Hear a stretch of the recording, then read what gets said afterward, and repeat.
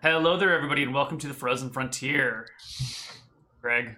Oh, welcome, welcome. Was that to me? I thought we were talking to the fans. Hey, I'm here again. Good to be Hey. back another week with you. Oh, my pleasure. So last week we did a Jaromir flashback check-in. We did. And we're going to do another one this week. Do you want to give a little bit of recap on what happened last week, even though that happens in the future based on today's timeline? One day in the future, Jaromir. No, so last time, if you guys weren't here and saw it, I highly recommend checking out. I think it came out really, really well. We found Jaromir outside of Matava many years from now. And he had gone up to Half Hill, if you find it on the map, just on the edge of the Sylvan border. And he's in this kind of northwesterly village. And he didn't live in the village proper. He and his wife and his child had moved into a cottage kind of beyond the village proper, and was serving as kind of like a witch doctor of sorts, reading fortunes, giving out charms, occasionally helping out with diseases or medical work, whatever he could. Think a little Baba Yaga, less Chicken Hut and less evil. Uh, we got to see, his interaction with his family. We got to see his interaction with the village people. There was a lot of YMCAing, not really. And I think it was really cool. We saw a disease come through. We saw him interact with his magic powers for the first time. We saw a betrayal of kind of epic proportions. Check it out. Yeah. So that will be Jaromir's story once we get through today's story. Although they're going to be, I think, many years apart. Yes. I'm not sure what happens between today's story and Half Hill. It clearly takes you at least a decade to get there, because your daughter, whose name is not Amelie, was 7 or 8. Right, so a little less than a decade to get there. Cat, that's right. Cat. Okay. So this week we're going to start off in Matava. Yes. Actually, let's bring us to the place you can be proper. You start off in Zelenia. It is the capital of Matava. Matava is this matriarchal, what's the word for like a religious-run government? Theocracy? Yes, a matriarchal theocracy, or a pseudo-theocracy, heavily influenced by religion. In this small but very important trade kingdom, as you can see, they're pretty much the only people. If you want goods to go from the south to the north, you have to go through Matava and through these canals, unless you want to go all the way around everything. Think of it as like Panama and the Panama Canal, or the Suez Canal, one of those important trade routes. So in this matriarchal theocracy, we have a weird class system set up, where all the males that are born are second-class citizens. Maybe not even citizens. They're like halfway between second-class citizens and slaves. All the generals and officers and cavalry in the army are run by the women. All the men serve as kind of like the front-rank slave soldiers that just have like basic leather armor and spears. Men aren't allowed to own property. They are completely subservient to their females and their family.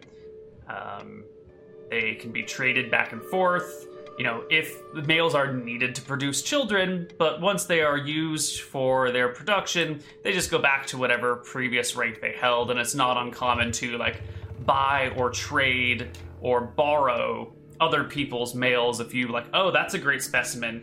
I want that one to like sire my children. Great. So they're kind of like traded around like bulls in some ways.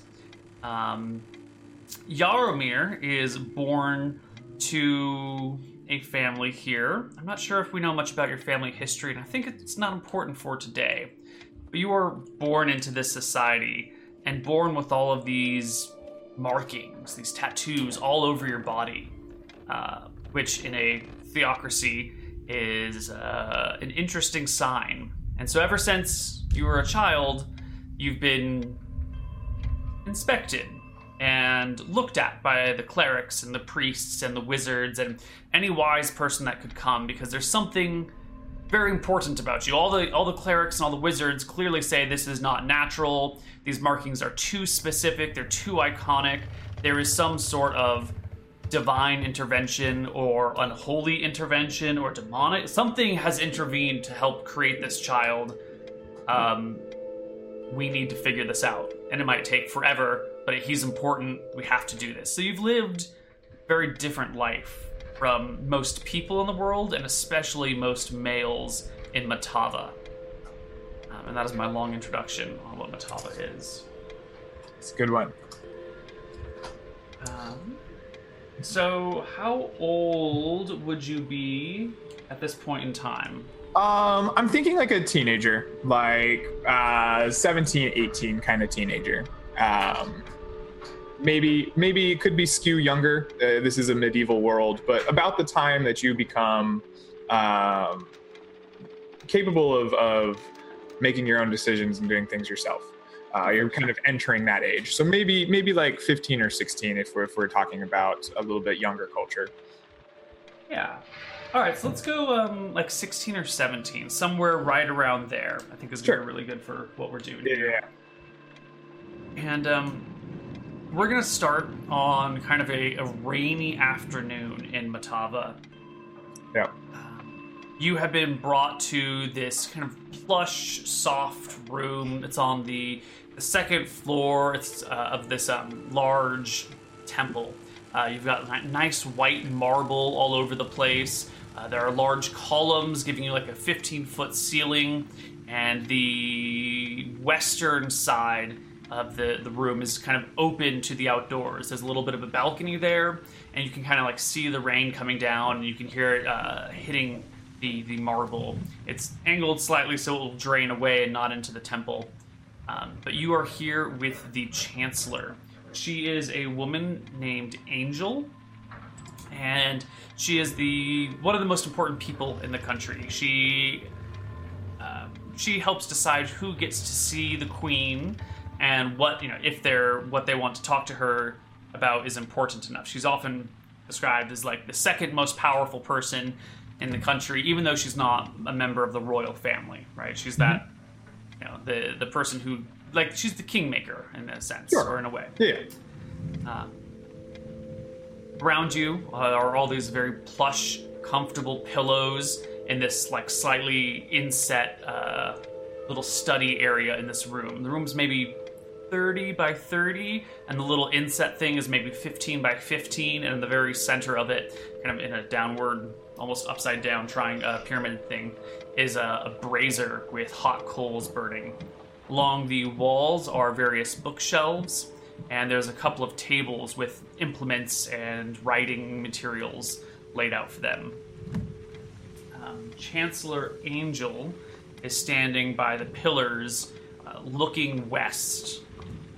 And you know that today is the day. Out the balcony? Out the balcony, yeah. Through the big columns that run all the way to the ceiling. Sure, yeah. Today is the day that an elven emissary is to arrive. This is going to be the first time one of the elves has come to take a look at you. It's been a thing that's taken many years to develop. The wisdom of the elves is prized, but they move slowly and they take their time. So it's taken 10 years to get one of their emissaries to come out and see you, and today is the day. So my question is, Jaromir, how do you feel about this? Are you nervous? Are you excited? I think that the like many years have kind of created a numbness to having people check you out, right? We're kind of insulated from elven culture here, right, in Matava. So you kind of hear of this as like, oh, this is a big deal. There's, elves are coming and they're respected and wise and whatever. But Jaromir has been poked and prodded and inspected by various wise people to little or no major effect for years, right? As long as he can remember. So to him, this is just yet another foreign person kind of coming in. Maybe there's a little bit of intrigue. He's like, oh, I wonder what an elf is like. I've never met one, never interacted with one, but I don't think there's a greater feeling of intrigue here for Jaromir. It's mostly a mundane. it's mundane to come get inspected by an elf for him, because he's been inspected by clerics and wizards most of his life. Right. Great. So eventually, a carriage is seen trotting through the city of Zelenia, and Chancellor Angel, a little bit of a smile comes back and puts a hand on your shoulder. She's a much older woman in her probably late 40s or early 50s, and says, Jaromir, my boy, today will be the day we find out who you are and what your purpose for us is. Or maybe today is the day that we start that process for once and all. Very good. I'm happy to serve you, Chancellor Angel. I'm happy to learn that the process might finally be ending. Of course. She walks over to a table and brings back a small tray with two little bowls. One of the bowls holds just a pile of salt, and the other has some dusted silver. And she kind of hands it before you, sets it before you and says, as usual, I would like you to have a little salt and silver. When she says that, obviously I've done this before, right? Right. What is the expectation here? That you're just going to eat a little bit. Salt and silver, yeah, they're the two generally considered the most potent parts of magic, you know. Okay. If you're wanting to make like a magic barrier, you do salt or silver or maybe both. Okay. And so... Awesome. Yeah. So I mean, this is something that Yaromir's done all the time, right? He, maybe there's like a small little spoon kind of laid out next to him that's ceremonial in some way, and he just takes a small portion of each and kind of chews through it. The salt probably easier to eat, surprisingly, despite it being really salty. The silver would be just this grainy it would be awful to get through. So probably the salt goes down really easy, but Jaromir would never vocalize this in front of the Chancellor, but just kind of internally is like, oh, God, I hate this salt. Oh, this silver, but he finally, gets it down. Yeah. After you've had your salt and silver, the Chancellor leaves you in this room alone for a little while. Being left alone in the room, I think Jaromir just is a little uncertain what to do with himself, right? Like, he's usually meant to serve people. Every time someone comes to observe him and they leave him alone, he feels a little anxious, because his entire experience has been in some kind of service, even though it's been really easy. He's had a good life. He's usually there to help somebody out, and so he kind of paces the room, maybe, right? Kind of paces along the balcony, kind of stares out into the rain, just kind of listening to it. It's just a mood of anxiousness that kind of pervades. Takes a while, more time than you'd be comfortable with, but after half an hour or so, Chancellor Angel arrives with this elven woman. Before I describe her, what are young Jaromir's expectations of what an elf might look like? Oh my goodness. He is certain that elves must be this magic creature, right? Because they're rumored and whispered about and so far away, right? They must be taller than humans and have strange colored skin and large pointy ears, and he doesn't even know what they dress like. Their culture is something completely alien to him. He's probably imagining some strange science fiction fantasy headpiece and odd clothes that don't match anything that he's ever seen before, right? You're bringing essentially an alien to him. Right. Well, those expectations are definitely shattered then, because alongside Chancellor Angel, who's maybe 5'6", 5'7" or so, comes this tiny little creature, maybe 4'10" at the tallest.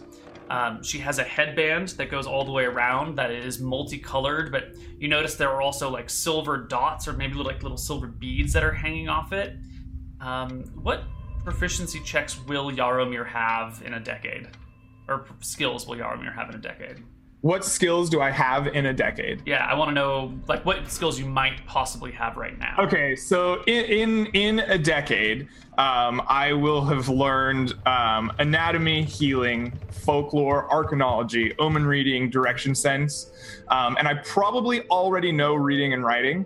And there's a chance, small, but there's a chance I might have begun the route to anatomy in the temple and service. Yes. I think you've definitely been already looked into in anatomy. Yeah. And someone's always talking, oh yes, the dorsal muscle over here, and you'll notice the radius on his arm, on his right arm there's a lump. Do you think that's something? No, everyone just has weird lumps sometimes. No, it must mean something. Look, it's right underneath this tattoo. That sort of thing. Right. Okay. So you notice the constellation for Martha kind of on her headband in the front, dangling down a little. Okay. And Chancellor Angel walks in and says, Laurel, I would like you to meet our mystery. This is Jaromir. I think Jaromir just like immediately looks crestfallen for a moment. I mean, he's still a kid, and like this alien creature looks nothing like what he would hope for. But the headband's like covering up the ears, even like you can't see the ears. It's just like these slightly refined, like delicate features, but on this like little tiny creature dressed in like kind of colorful clothing that is not as alien. Right? Yeah. Like immediately, there's just this look of just like crestfallenness, and then Jaromir immediately realizes that's not allowed, and just kind of like goes back to a neutral face, and he shuffles forward. He's been pacing by this balcony, but now there's women in the room again. He knows where his place is. He shuffles forward, and our handshake's a thing that we do here. Do we bow like? Typically bows are more of a thing. Handshake's a little familiar. Okay, then Jaromir proffers a very formal bow towards Laurel, and is just like, is great honor to meet you, Mother Laurel. Laurel doesn't say anything, doesn't reciprocate your bow, and just looks back to Chancellor Angel, who immediately says, Jaromir, would you please remove your top? Yes, at once. And just in like a smooth practice motion, just like, whoop, no top. Kind of just, I guess he just lays it on the ground next to him. Yeah. I didn't ever open up your tattoo list, though, so I need to take a look at that.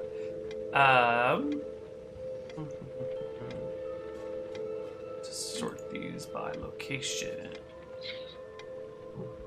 So you get turned around, and you can hear them talking about this tree that's growing up your spine. You've seen it before with like a clever positioning of mirrors.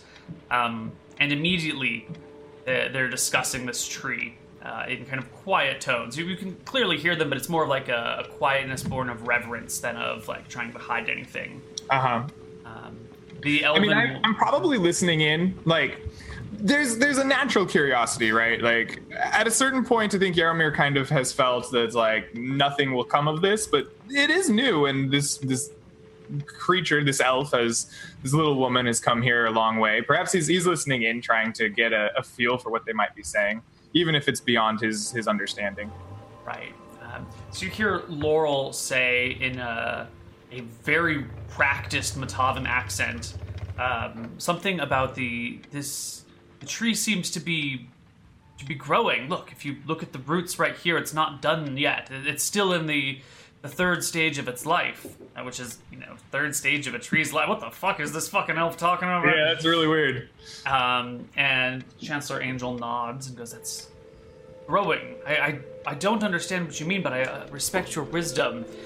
And walks away to a table and starts making different sorts of notes. You can feel some sort of like cold fluid being pressed against your back, against the tattoos.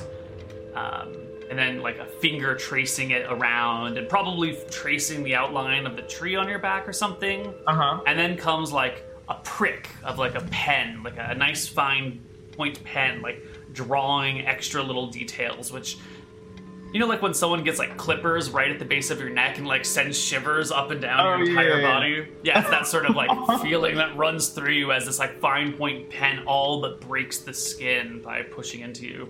I feel like Jaromir tries really hard not to like shiver and shake, but probably like just like can't do it, right? Like this is a guy who's a mental giant, but like a physical midget, right? Like he's got no dex, no strength, very little constitution. Like this guy's like he knows like, oh, I should probably stay still to like make sure the pen marks don't like jiggle or I don't mess this up. But like he's probably having a really hard time not doing that whole like thing. So at some point, Angel, seeing you kind of like shiver, gives a bit of a snap and pulls out one of these like, you know, big fans and cracks you across the knees with it, and says, "Stay still. This is precise work." I redouble my efforts not woohooing. The elf doesn't really say anything about that, and then she moves around to the front of you. How tall are you? I'm tall, but like really thin. I'm probably, where did I write it down?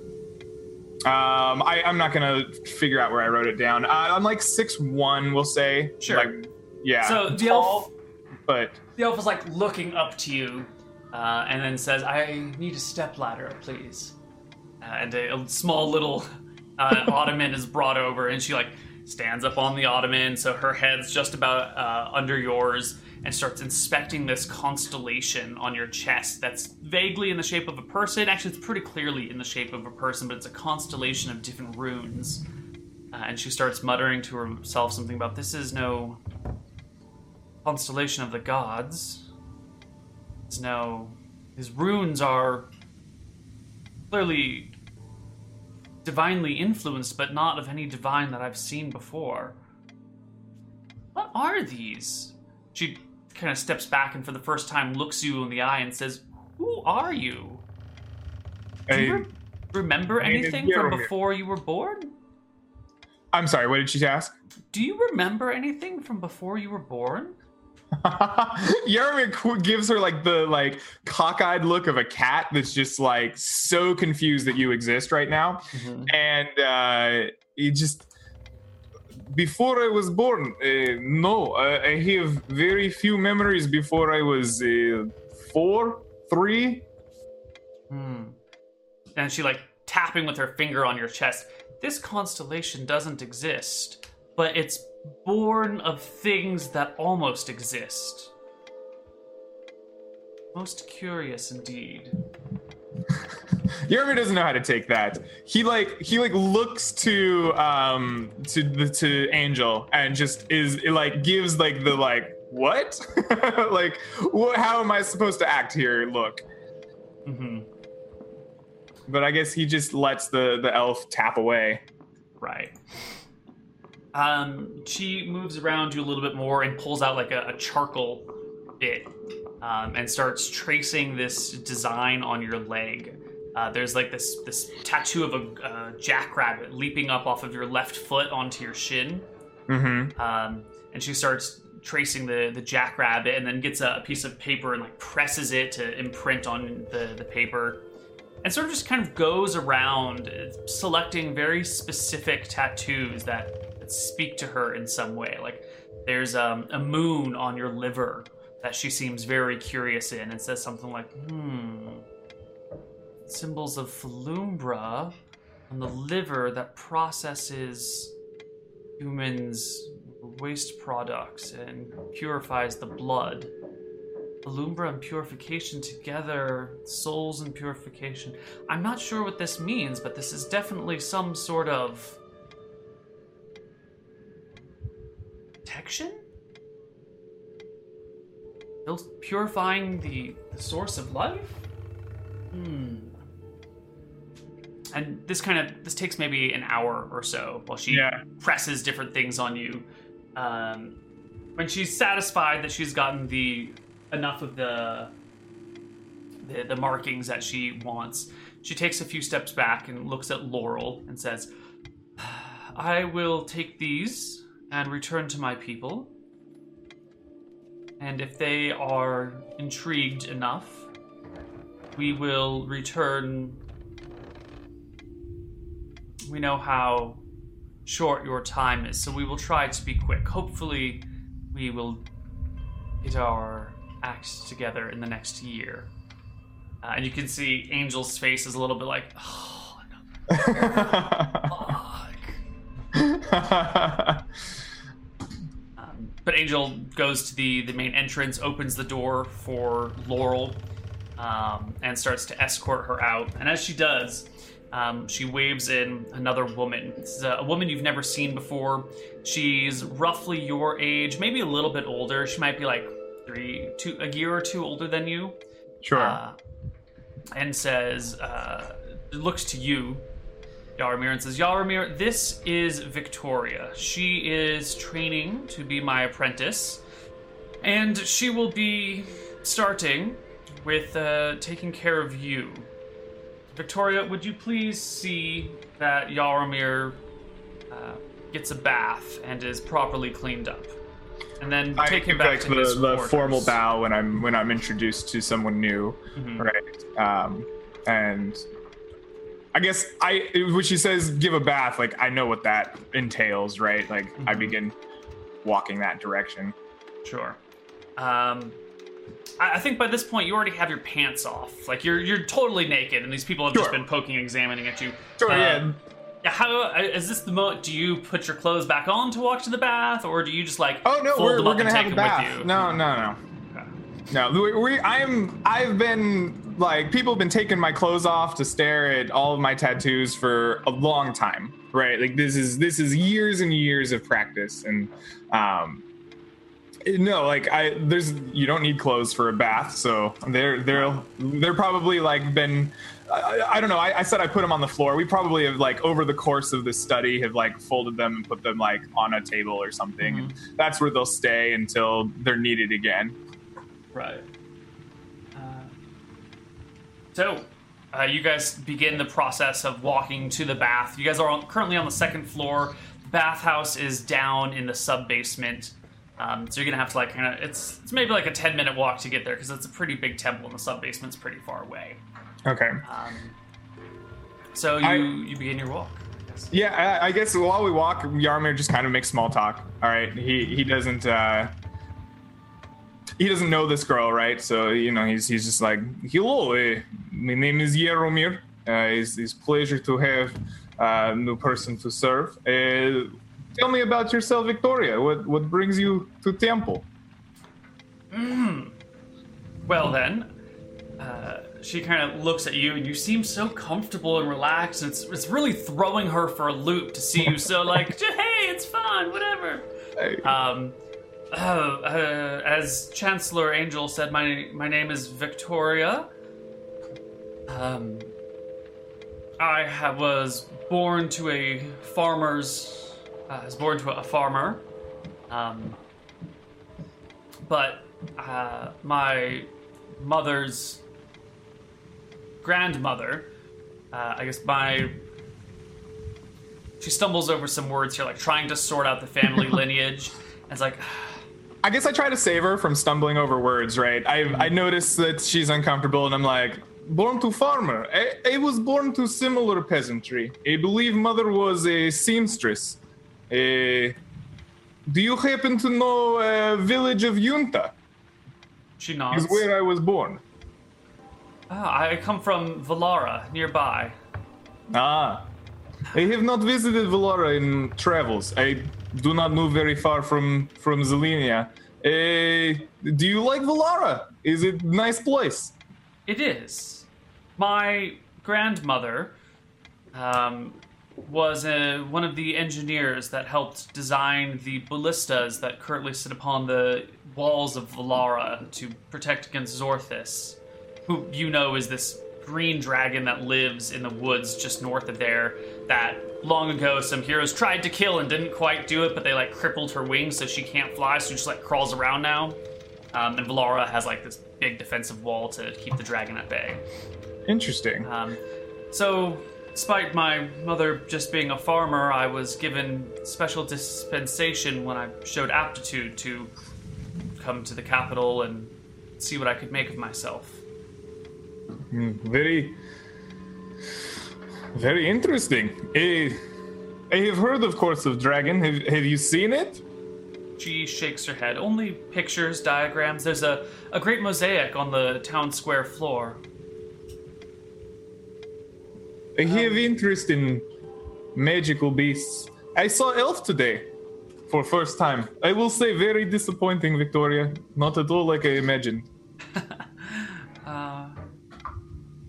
Do you mind if I ask you a personal question, which is probably something no one has ever asked you in your entire life? Yeah, like, I kind of paused, like, just for a second, like, why would you ask that? And of course, Victoria. Whatever you need to know. Well, my life has been one of choices and climbing the geopolitical social ladder. Are you happy being imprisoned? I've had very few males I could speak to openly like this before. Do you enjoy a life of servitude?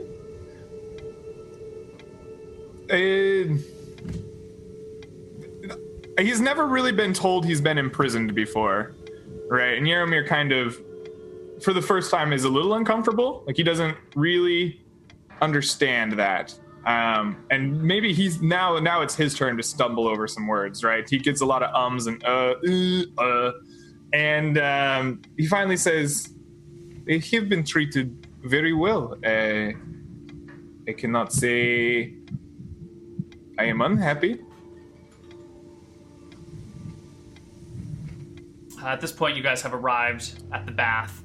The two of you walk in, and immediately some women kind of get to going to clean you. These are some of the priestesses here at the temple. Normally, bath work is kind of like lower men's job, like cleaning people. You just like that's petty labor. Just give that to some random guy. He can just like clean whatever. But this is the temple, so you're treated to like an exceptional bath where there are females that are doing the work. It's I think most people would consider this some sort of honor, but for you, it seems to be kind of, par for the course. Right. You're already naked. They usher you into the bath and begin to clean you, and you notice, like, Victoria turns around to, like, give you some privacy while this goes on. And kind of continues the conversation, but, like, changes the topic to something a little bit more appropriate. Sure. And says, could you tell me about the elf woman that came to visit you? I believe her name was Laurel, the diplomat? Yes, Laurel, a small woman, 4 foot, had very interesting headband with symbol of Martha and little floppy pendants on it. She was very interested in my chest tattoo with person. She said it exists but does not exist. She spoke in vagaries. Very, very interesting woman. First person I have ever seen take picture of tattoo. She used outline of charcoal and pressed wax paper against to have image. This is very smart. Perhaps good way to examine back. Seem very knowledgeable. Very weird. Angel seemed exasperated by the time it was over. Well, I hope they can piece together the puzzles. I have been told that you are the key to some great mystery somewhere. This is what I have been told. I hope that I can I hope that the secret of said key can be unlocked for benefit of Matava. It has been many years and many failures. Chancellor Angel comes back in and speaks with Victoria saying, Victoria, it's been confirmed you will be Jaromir's watcher, at least until the elves return. Do familiarize yourself with him. They will have many questions for you. When he's done with this bath and all cleaned up, I would like you to make a study of his tattoos, make me 10 copies of each one of them in exquisite detail, and please provide me with a few journals worth of notes. You need to be ready for when the elves come, for if they have any questions, you must know everything there is to know about these markings on him. We will open up the archives to you. You should read through those as well. Hopefully they will be here in less than a year, so you must work quickly. There is much research to catch up on. Victoria kind of nods. And I think this is where we're going to take our first break. It's a little bit early, but this is, I think, the most appropriate. So we will be back in a few minutes on the other side of our break and with the next section of our story. See you guys on the other side. Hello, everybody, and welcome back to the Frozen Frontier. Jaromir, Yes, cleaned up. I have very gloriously. Mm-hmm. And you spend the next 9 months in fairly close proximity to Victoria. A very specific time.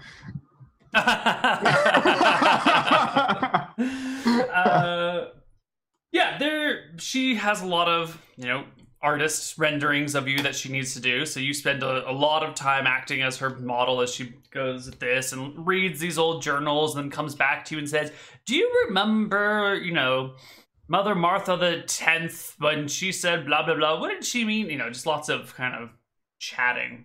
And also during this time, I think she, whenever you guys, not whenever, but some of the times when you have a chance to be just the two of you, which is quite often, she'll bring up these more awkward questions like,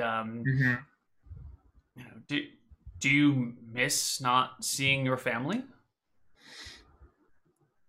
Yes, sometimes. We have been in temple for almost as long as can remember. In some ways, Mother Angel is as much mother to me as my own. However, I do occasionally see them on festival day. Sometimes I am allowed to travel to Junta. I have seen them maybe 6 times. Good people. Do you have any sisters? Yes, I do now. Last or 2 festivals ago I have newborn sister. Yes. Do you miss them? I miss concept of family.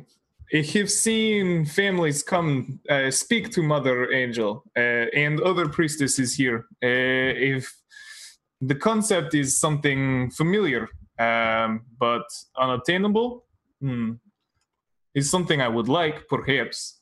But it's hard to say you miss someone you have seen 6 times. He nods. Would you please roll over onto your stomach now and flip over, and then kind of just keeps doing poking and prodding and writing things down, and continues with her line of questioning, saying things like, it's a shame you'll never be able to have children of your own. It's shame. I agree. Is that something you would like? I mean, I know I know men don't get to have children, but you've seen the concept of it. As I have said, a concept of family is something, although unobtainable, is familiar and something am interested in. I think I would like one day, but as you know, is not possible for man, especially not with these. Yes.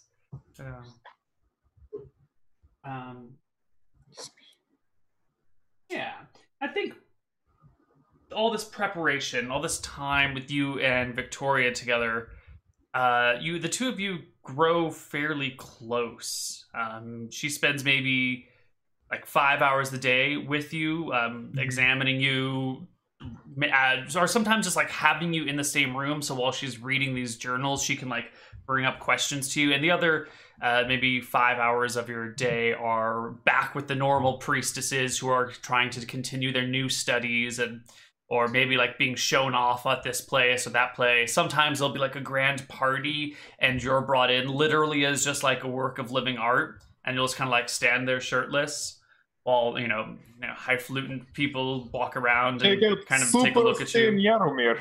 Yes. This is like probably the least like attractive modeling ever, right? You got a guy who's like long and gangly and tall, but super thin, like to the point of near emaciation, and like has weird tattoos everywhere. Like, this is an unattractive scene. Right. So, because at these parties, you're being you're not the only living artwork there. The rest of the living artwork are like the most finely crafted male specimens that they can find. Like the men who all they do is work out all day so they can like stand at parties. They've got those deltoid muscles that like stick up behind their head. Yeah. It's like a Chippendales, but then there's like Jaromir with the weird tattoos all over his body on the side. Yeah. Right. Hello. Would you like to see the elephant? God. I have posted in Twitch chat the list of all of Jaromir's tattoos, so if you have any questions about them, or you would like to see which ones are canon and which ones are jokes, you can find them in Twitch chat.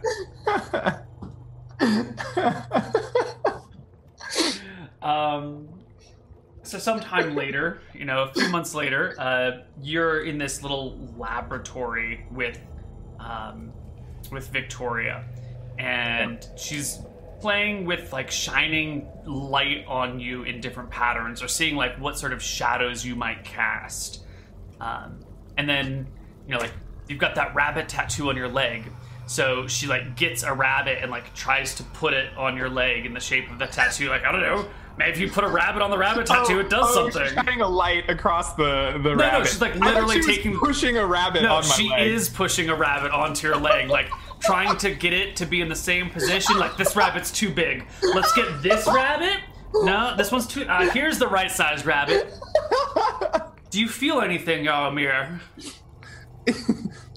It is very ticklish. Very ticklish. I don't think that's what we're looking for. All right, let's put these rabbits away.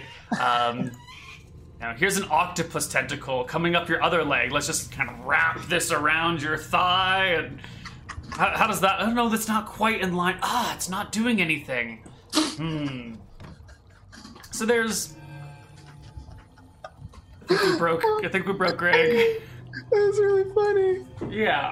And then maybe that's how Jaromir feels about it. And, it's clearly ridiculous, like putting rabbits on your leg. And I think the both of you. This is the first time that a wizard or cleric or someone in power has like wrapped my leg in an octopus tentacle and tried to push it into my thigh. Yeah. So I think you both end up like breaking up laughing. This is ridiculous. This is clearly not good. I'm sorry, Jaromir. I suppose no one had ever tried this before, so it was worth a shot. I cannot say anyone has ever tried before, but I appreciate your enthusiasm. She hands you a rag. It's like, please clean the octopus off your leg. I have to like sit there and like pick all the like suckers off. Yeah. Well, do you have any ideas of what these things might be, or do you know of any tests that we could run? Jaromir kind of shakes his head. He says, I have known tests for many years. Every foreign wizard or cleric that comes in has made their own tests. The elves have come and made charcoal rubbings. The priestesses themselves have long held discussions about my tattoos. The one thing I am fairly certain of is I kind of just like point to the text, and I pause for a second and I kind of look at her. And I think, and I'm like, this will be okay. This is dangerous, but it'll be okay. I don't believe answer is in those. I have read many of them myself. She nods. You're probably right. And then makes eye contact with you, knowing that you're both treading on dangerous territory here. Right. Say, tell me, what of all the tests and inspections and investigations, which one was your favorite? Which one, if you could do it again, would you do? He thinks for a moment. This is, what is best definition of favorite? Most effective? No. The one that you enjoyed doing the most in the moment. He thinks for a moment. He says, where did that octopus go? All right. Okay, well, I read in Mother Narul's notes, there was once a hot saltwater bath with bubbles, and they sprinkled rose petals all over it to try and coax out the vapors within. It had clearly no effect, but that sounds nice. Why don't we run that test again for you? Huh? I mean, it's clearly not working. None of this stuff is going to work. I don't see why we should be putting you through hell with all of these things. Let's just double checks the room, make sure that no one else is here. Let's just do something a little bit more relaxing for you, huh? I'm sure you must grow tired of all of this poking and prodding. I kind of nod in agreement. I'm like, if I am being honest with you, it does grow weary after a while. One can only have so many tests with no conclusion before it all becomes tiring. And he kind of gives you a thank you, and kind of maybe he helps set up this ritual bubble bath. Yeah, so this one was supposed to try and coax something out of the tree on your back by soaking you in salt water, because the tree on your back kind of looks a little bit like a mangrove tree. A little bit. It's got these big roots that come out in the same way that mangroves do. So they go and set up this bath. The first try was an ice bath, and that wasn't very comfortable. So they're trying it here as a hot water bath instead of an ice bath to make it, well, maybe how should we rephrase this? As you go to set this up, there's someone in this place where the bath would be who's we've already run the ice water bath with Jaromir. It didn't do anything. And Victoria's well, I think maybe we can try it with hot water. Mangroves also grow in warmer climates. Maybe warmer water would be better. And we'll need to keep it insulated, so some sort of bubbly surface to keep the water warm. The woman kind of shrugs and goes, well, if you think that's what we need to do. And a bath gets prepared for you, and the other people leave, and Victoria kind of hangs out and starts bringing plants and setting them on the corners of the bath to kind of make it look a little bit more accurate and not just you hanging out and chilling. Do they have access to mangrove plants here? There are that would be immensely dangerous, right? Are they? Tell me about mangroves. You pull out the roots of a mangrove and you can't move, right? It screams and you and you bleed from the ears until you die. I meant mangrove trees, the real world mangrove tree. It's not the fantasy mangrove drake plant. Oh, okay, right. Different mangrove. Okay, my mistake. Okay. Where were we? Right, so, you go through this practice, and when you guys are alone, there's probably a little bit of playing back and forth, and Victoria says, Jaromir, I don't think that we're going to discover anything until these elves show up in 3 or 4 months. Do you have any ideas of how you'd like to spend that time? It seems unfair to have you be at my every beck and call when you are the subject of the study. It seems like you should be running the study of yourself. I think Jaromir is a little confused with getting that much potential freedom, right? Mm-hmm. It takes him a long time to think. He's You know, I do not know of many things that I would like at this point, but perhaps I would like to see Valara with you. Perhaps we go there. I would like to see fresco of Great Dragon. Perhaps see the wall.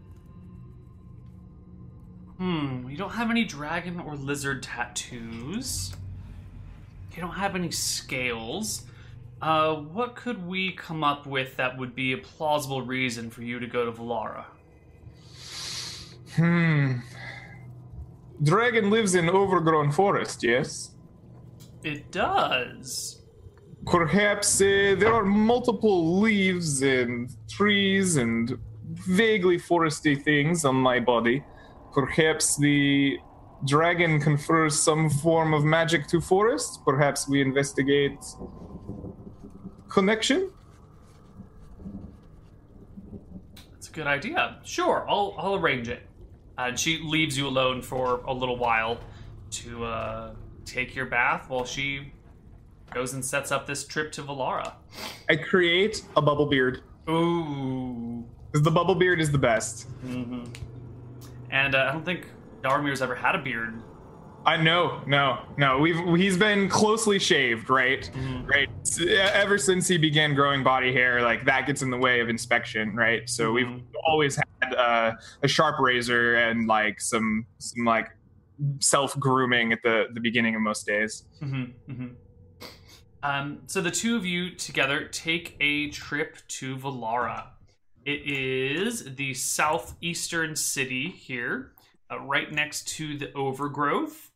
The dragon that lives in the overgrowth is named Zorthis, which the river that runs into the overgrowth, into Valara, has been renamed the Zorthis Snag after the dragon, because it helps to protect Yunta, your hometown, from this nasty green dragon that lives in there.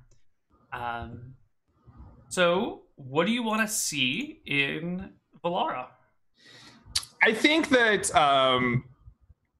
well, he wants to see a lot of things, right? Like, this is kind of, he's never been to this city before, and he has an unprecedented amount of freedom, right? Like, he kind of wants to just see people. He wants to go to, like, a tavern, right?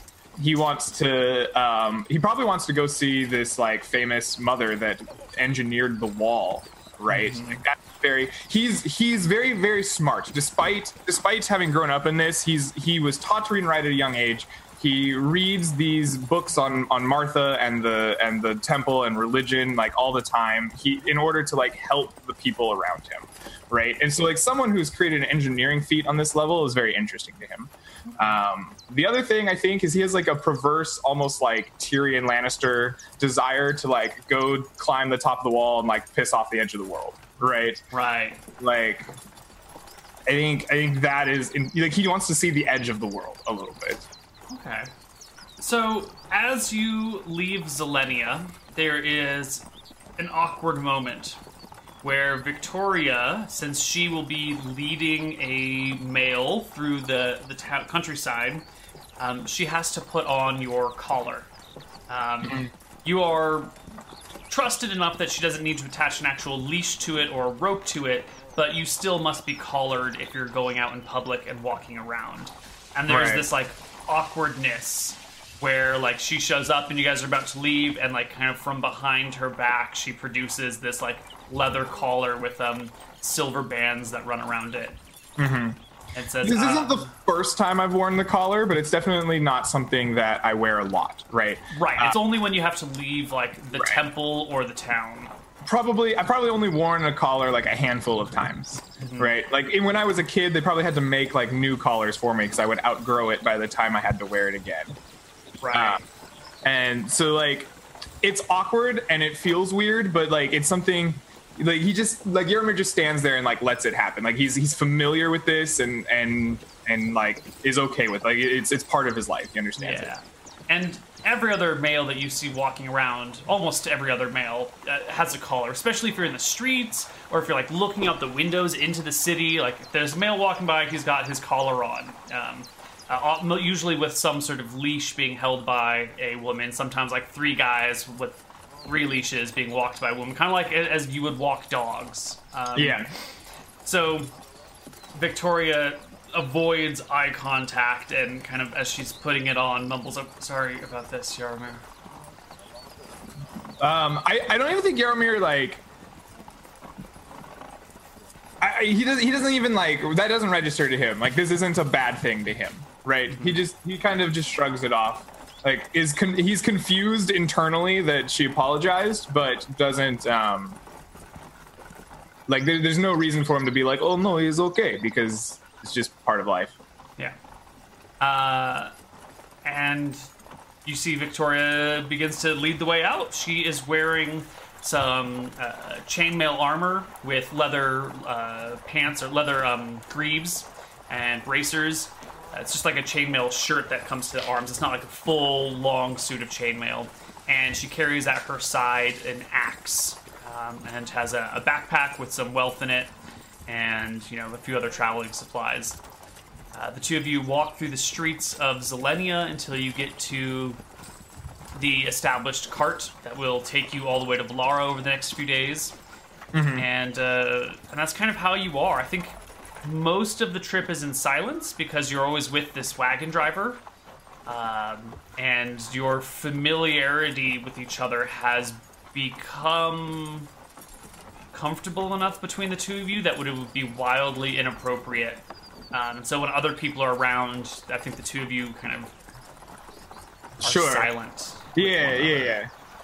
I think, like, during the whole trip, like, Jaromir kind of, like, is doing that thing where he's, like, itching underneath the collar because he's not used to wearing it, right? And when you put something like that on and you're not used to it, it, like, will chafe and itch. And, like, I think he's just noticeably and visibly uncomfortable with it, like, even to maybe the driver, right? Like, it's just something that's, like, in the back of his, like, gnawing in the back of his head, like, oh, this is uncomfortable and awful. Yeah.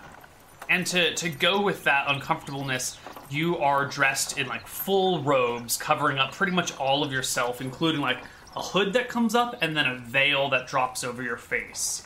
You're very clearly, like, they're trying to hide your tattoos and your features from the general public. Yeah. It's a 3-day journey to Valara, and I don't think you guys really speak in those 3 days. Every time that you stop in a town, you are staying in some sort of nobleman or, lady's palace or, countryside house or something.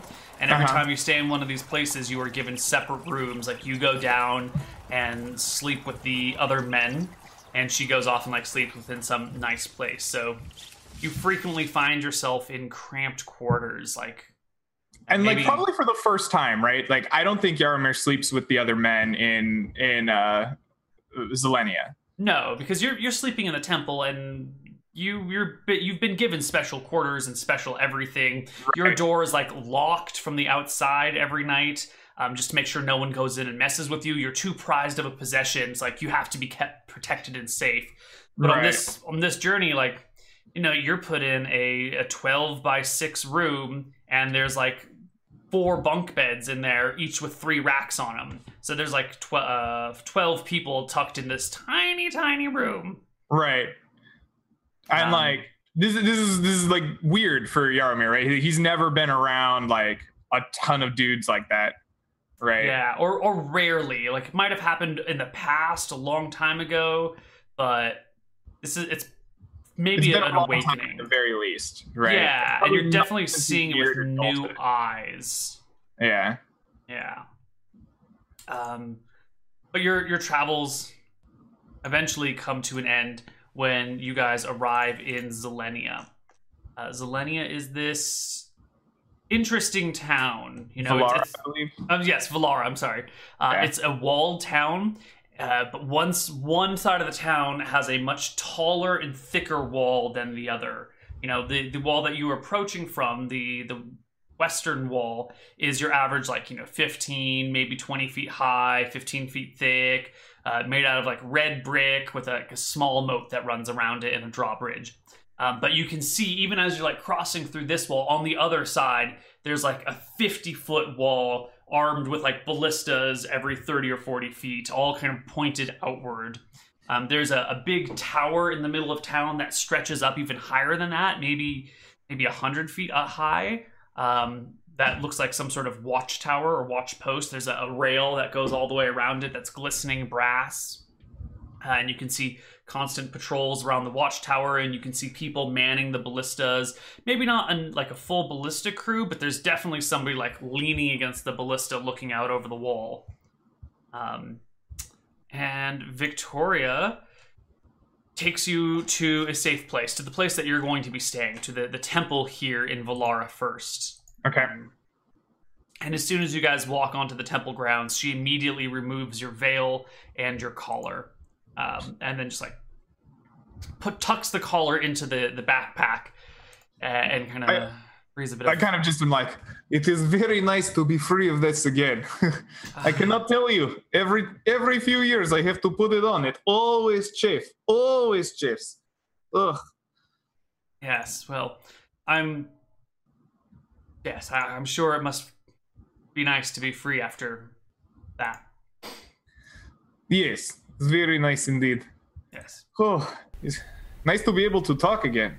I do not know how much more silence I could take. I do not know if you've noticed this, but I am very talkative at times. You certainly are making up for a lack of speaking for the rest of your life. So, I can show you the wall. I can show you the ballistas. I can show you the statues to the creators and to the heroes that tried to kill Zorthus. I don't know if I can take you to a tavern, though. I think that might be out of our abilities here. But I can bring you some ale, and we can walk past some taverns separately. Perhaps we could walk past. Should be interesting either way. I'm not so interested in ale. Is bitter. Tastes less good than wine, which I've had in Zelenia. I'm more interested in the people. I wish to see them. Let us go to wall. It is very, I don't know, attractive to look out at the edge of world. Okay. She reaches her hand back into the backpack and pulls the collar back out. And with a sigh, straps it back on. All right. Replaces your veil, and the two of you set off for the wall. It's a nice, big, fancy wall to keep dragons out. It's 50 feet high, maybe 30 feet thick at the base, 15 feet thick at the top. There are no loopholes or arrow holes through it whatsoever. There's nothing that could cause a structural weakness in this. There are these big ladders that run up it every so often, as well as actual carved steps that go back and forth. In a few places, you notice these large contraptions, kind of at how does the camera work? At an angle with rails, and then a sled that could get pulled up this thing with a rope that comes back down and attaches to a churny wheelie thingy that has an oxen next to it. So if they need to bring supplies up to the walls, you put them on the sled and the oxen walks around and the supplies get lifted up. So she takes you up the wall and around it. You can see out into the forest beyond. The overgrowth is just, it's huge. Not right in front of the wall, but a half mile away from the wall or so are these massive trees. They're easily 230 feet tall, possibly 280 feet tall. They must be 15 or 20 feet across. If you've ever seen a giant sequoia, they look a lot like this. They're these just immense trees. Let's see if we can find giant sequoia pictures for chat. Because not everyone's from California. Not everyone has grown up with these suckers around them. They're kind of cool to drive by. Yeah.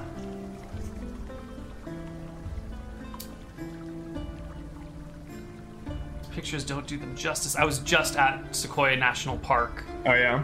Yeah. These trees are monstrously large. See if you can find one with a person in it. It gives a little bit of scale. Yeah, I am, but the thing is that with the coolest trees, they don't allow people to get too close to them. Yeah, and so, like, even the person is too far away. Here we go. Yeah, this is one for chat. I'll post it in Zoom for you as well. That's okay. I've seen them. All right. I do want to note that this person is about 20 feet away from this tree. This tree is like 25 feet across. Yeah. So it's these massive trees out there, and then like little smaller trees kind of scattered in and around. Not much in the way of actual like foliage on the ground. There's not a lot of plants or vines or bushes. It's pretty much these like huge trees and then like smaller conifers that are growing nearby. Yeah. Yarmar's very interested in the like gigantic ass trees. Mm-hmm. Right. He kind of looks to Victoria and he's like, what is it that makes some trees so much larger than others? She smiles. Let's see. My biological sire, which would be the term for father, but like it's not the same relationship, right? So they refer to him as sire. My biological sire was a lumberjack, they say. I think I've seen him around, or maybe he's one of the lumberjacks that I've seen around here. They go out and fell those trees and haul them back for us to use here. My mother tells me that this is the only place in the world where trees grow this large. It's just a different type of tree, apparently. As elves are shorter than humans, these things are naturally quite different. It's not a magical effect, they say. Really? That's very interesting. And is not whole forest of them, is a few here and there among other forests. Well, it does spread out pretty far, but oftentimes you'll find these trees a few hundred feet apart. Sometimes you'll find groves of them together, but not always.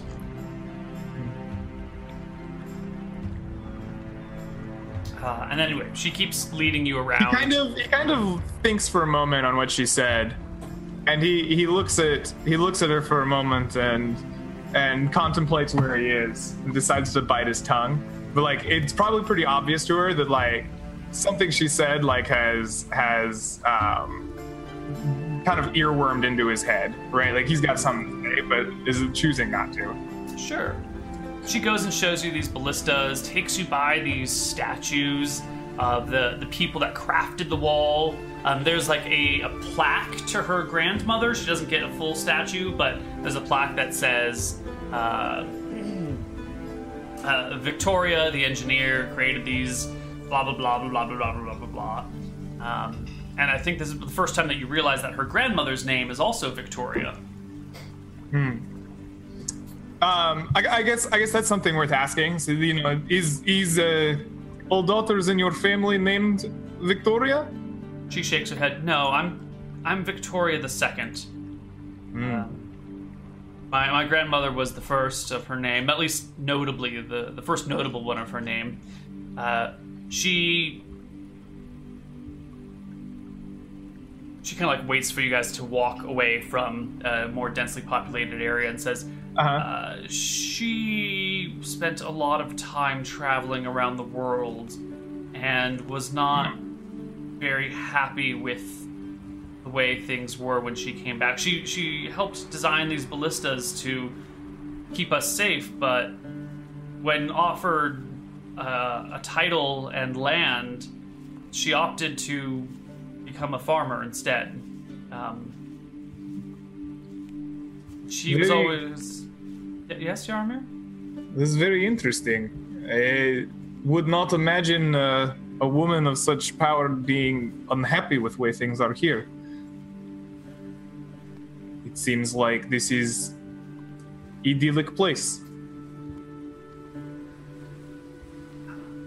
There's a little bit of silence until she leads you back to the temple and takes your collar off, and when you guys find a moment alone, she relays to you another story, saying that, well, My grandmother said she fell in love while she was traveling through Eridon. But when she married her husband and brought him back here, they wouldn't permit it in the same way. Do you know the concept of husband and wife? It's a foreign tradition. It is something I have heard mentioned in foreign translations of Martha's teachings, but is not a subject we have studied or been allowed to peruse much. In Eridon, and I presume other places, they have this. They join two people together, and they instead of having one head of family, you have two. Sometimes one of them is above the other, but it changes. It's weird. Instead of knowing who will be the person in charge of a family, they just talk about it, and then sometimes there are problems and they argue about it, but they negotiate it, and anyway, it ends up with two people working together. Instead of a strict like hierarchy. Disaster. Well, have you seen the people argue at Temple? It is frightening. Well, it turned out pretty badly for her. She came back here with him and my mother in tow when they were little, and some cleric walks by, and Victoria gets quiet for a moment until the cleric moves and says, but when she arrived, they insisted she call her mate, my mother's sire, and he wouldn't have it, and she wouldn't have it, and well, Grandma wanted to live back here, and father wouldn't. Her husband didn't want to come back and be collared, and so they split up and they went their separate ways. It doesn't always work, you see. It's a weird tradition, but they tried, and that's why they became farmers.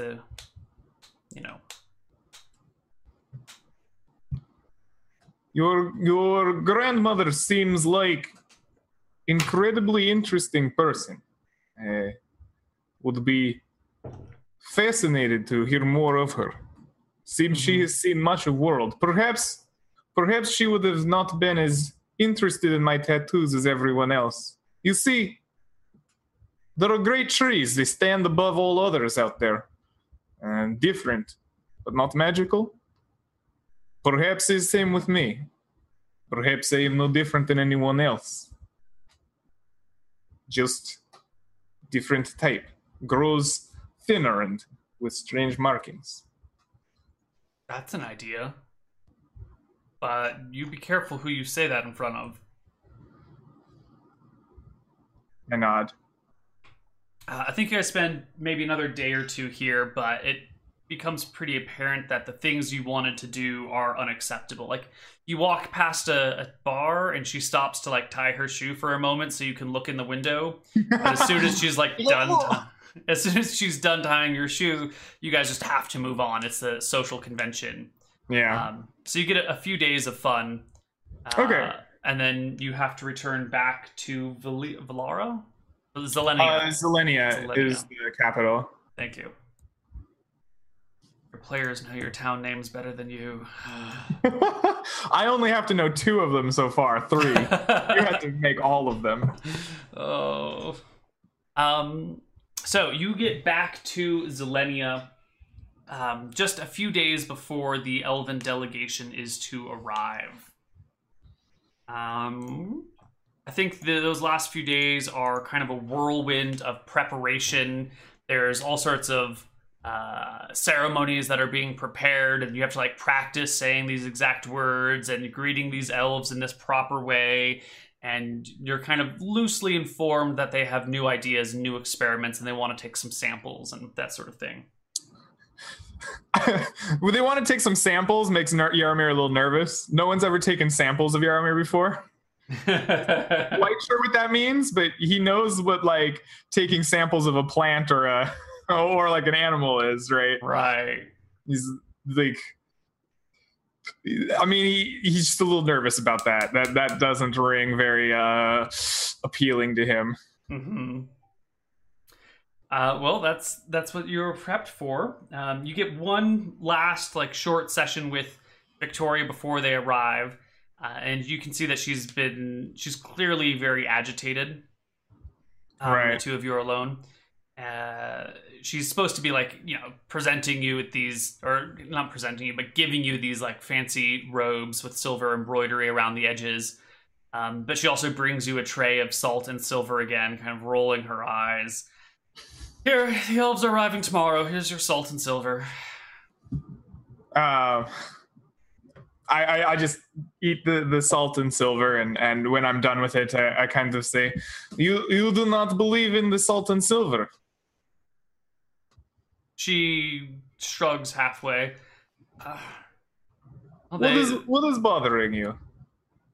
Something clearly is.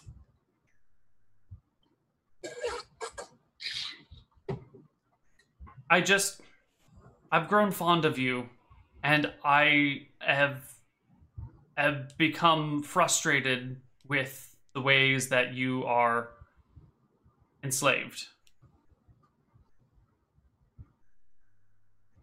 Jaromir thinks back, and he's kind of gotten a little bit more experience with the world, right? He's kind of seen how other men are treated, and he realizes some of his limitations, right? Having visited Valara and the amount of collaring and veils and inability to kind of go do what he wanted, right?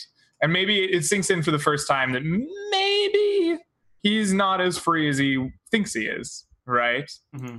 And it's kind of a moment of realization, and he says, well, this is way of life here. I do not know what we could do to change this. She shrugs, hands you your robes, and leaves.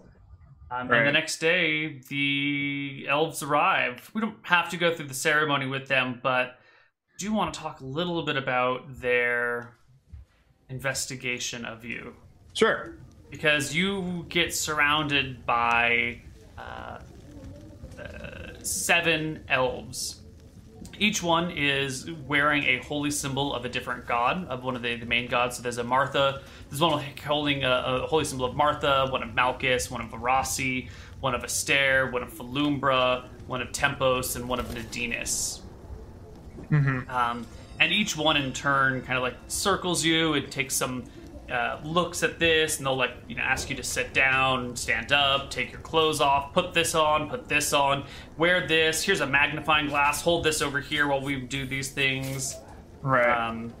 They're kind of casting spells too, so one will take a few steps back and chant some words, and there'll be a puff of smoke and a weird sound. And they'll kind of whisper in their elven tongue to you. Then one of them comes up, and without saying anything, just they've also had you grow out your hair for the first time on your head. Okay. It gets to maybe about the length you have it now. So one of the elves comes over with some tweezers and starts plucking, just ripping hairs out of your head and stuffing them in a vial. Okay. Another comes up to your leg with a small knife and just makes an incision diagonally across the leg, and then collects some blood in a vial before putting some gauze over it. Another one brings you an onion, cut onion, and rubs it underneath your eyes, and then collects your tears as they bleed out. Right. They bring you a cup and ask you to spit in it. They trim your nails. They go to the bottoms of your feet where they're slightly calloused with a knife and just scrape the calluses off to get some skin samples. They use a little hook to dig into your ears and pull out earwax. They ask for urine and stool samples as well, but they give you no privacy while you provide them. Right. In fact, the process by which you provide these samples is one of intrigue, and you are closely examined during this time. There's lots of note-taking about the process. the process and the product as it's fresh, and then someone goes off and just watches the products as they cool down to room temperature, taking samples and casting spells. There's a great level of interest in you, but you are very much a lab rat to them. Right.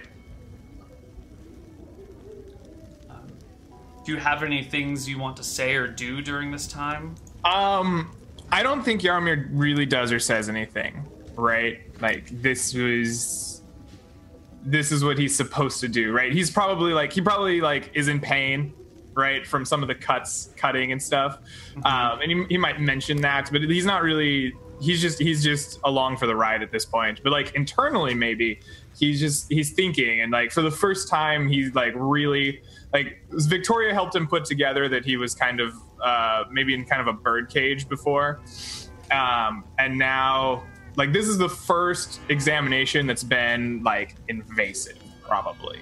Mm-hmm. Right. Everyone else has pontificated and thought, and maybe they've made some alchemical like potions or something, but this is like the first like really truly invasive study of Jaromir, like actually like physically like made like what he's made of, right? Mm-hmm. And like this probably is rubbing him the wrong way, right? He gets like a little taste of like the birdcage, and now he's being treated like a lab rat, and it's probably making him reevaluate, right? Just as he stands here getting poked and prodded and talked about and spells casted on, right? Like he's reevaluating like his life here and like what it all has been like. Maybe this hasn't been the gilded existence that he thought it was. Mm-hmm. Yeah. Eventually the day draws to a close. The elves take their samples, pack up, and leave the room, still not really having spoken to you.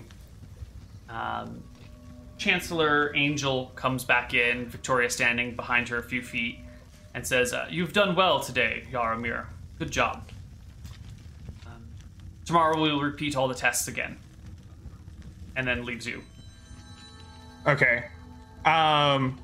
I think Jaromir like was standing there just kind of like normally through most of that, but as soon as the Chancellor leaves, it's just him and Victoria. He just kind of like collapses into like a ball, right? Like his feet hurt, his legs hurt, right? Like they've scraped off the calluses of his feet. They've made incisions into his leg.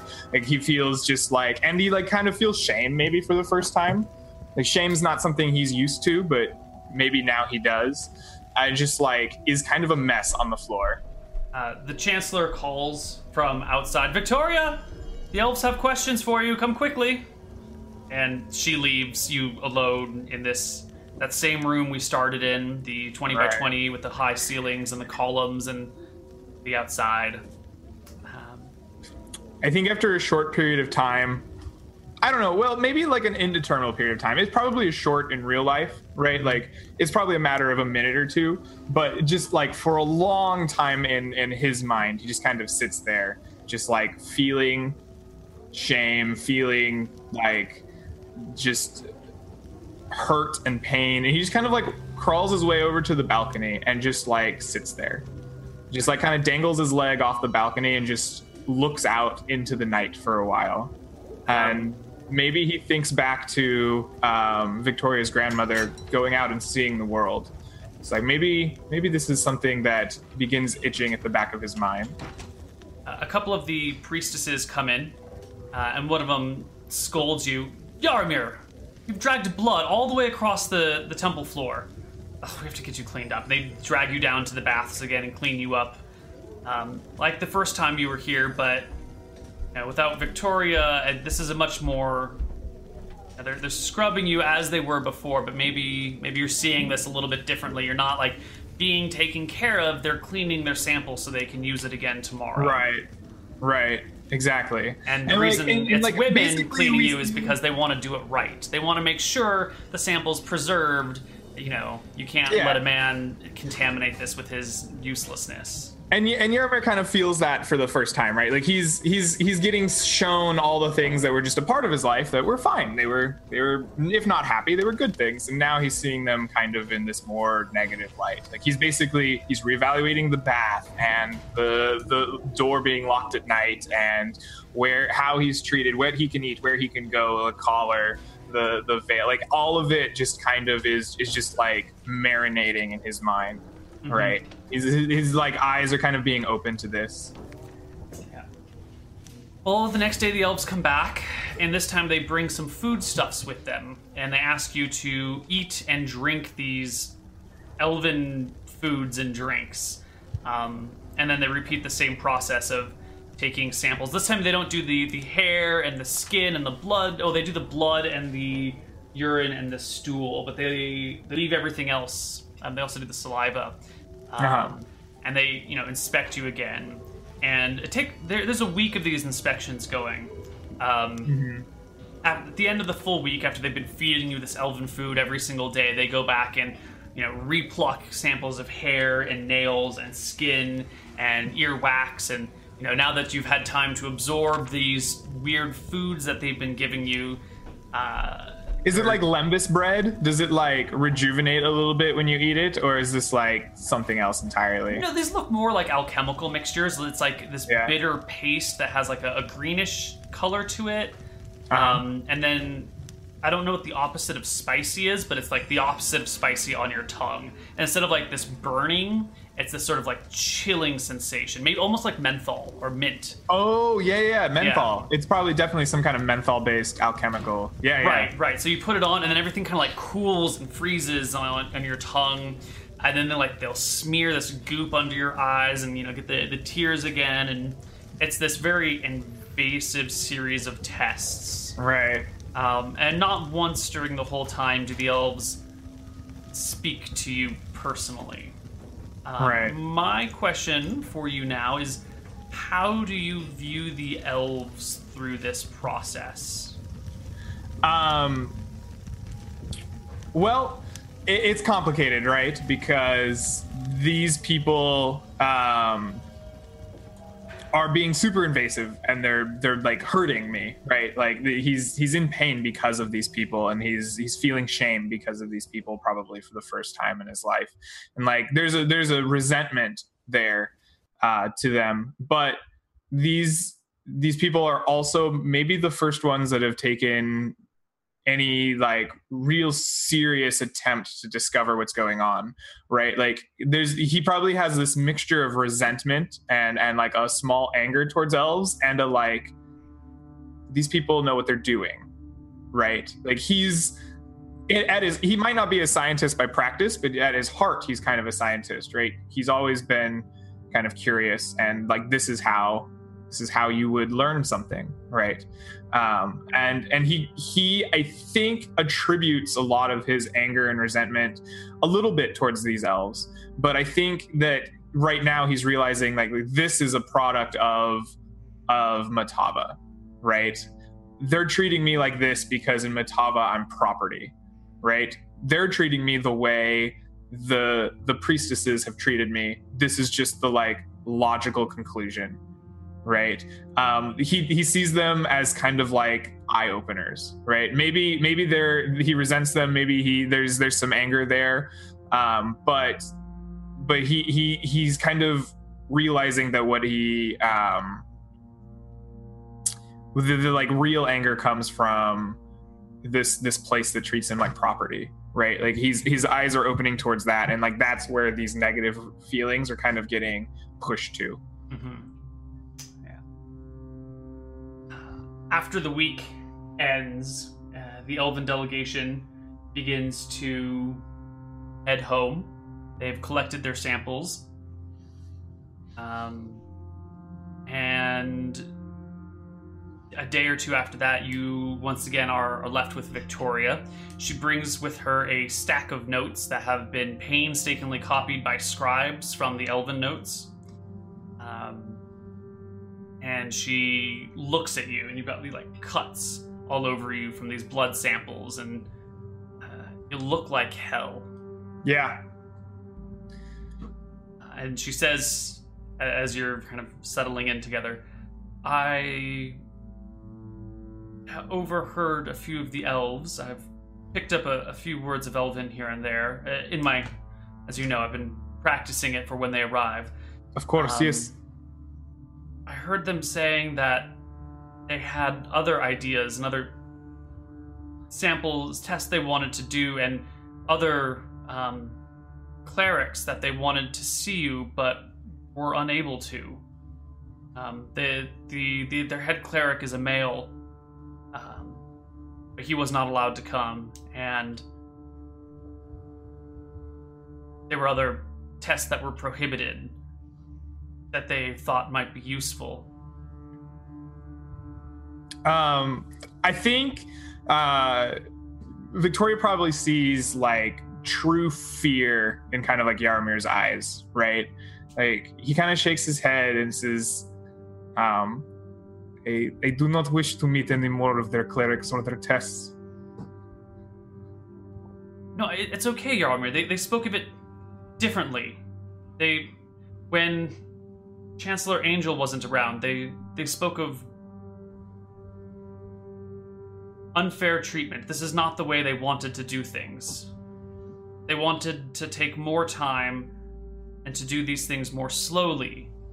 They wanted your hair to grow out until it fell out and take it, to get better samples, not short period of time, intensive feeding followed by hair plucking. They wanted... I think if you can... Chancellor Angel might be convinced to allow you to go back with them. Maybe. I don't know. Probably not. But if she could be convinced to allow you to go to the Elven lands where they can conduct their tests proper, there might be answers for you. Jaromir kind of thinks, like, answers are definitely intriguing, but he doesn't really want that treatment again. And he kind of looks at Victoria and he says, you believe they would be different? You think that these tests were product of Chancellor? Yeah, of the Chancellor and the customs here. They had questions they wanted to ask you, but the Chancellor said that they couldn't talk to you, that they should do their tests and move on. They had a series of questions they wanted to ask, but I couldn't pick up the words. They were too formal for me to understand. If I go with them, could you come with me? They're not going to let you go alone.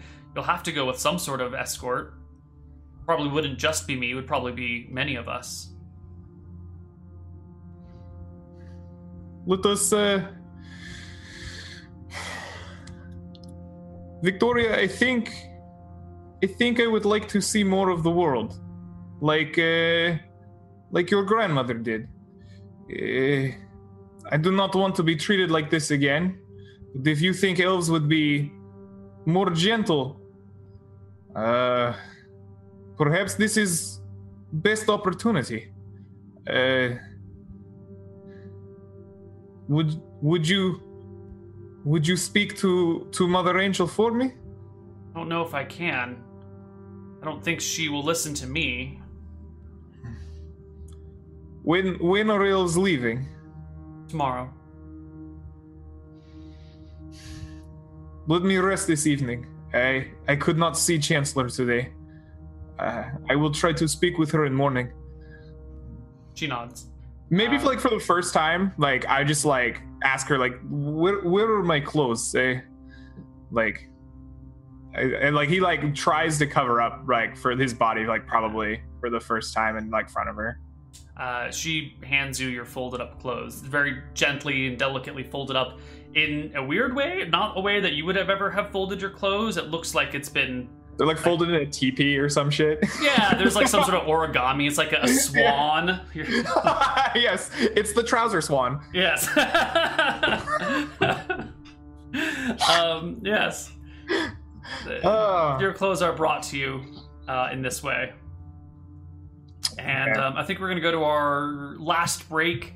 We should have a short half session when we come back, maybe. And we'll see you guys after that.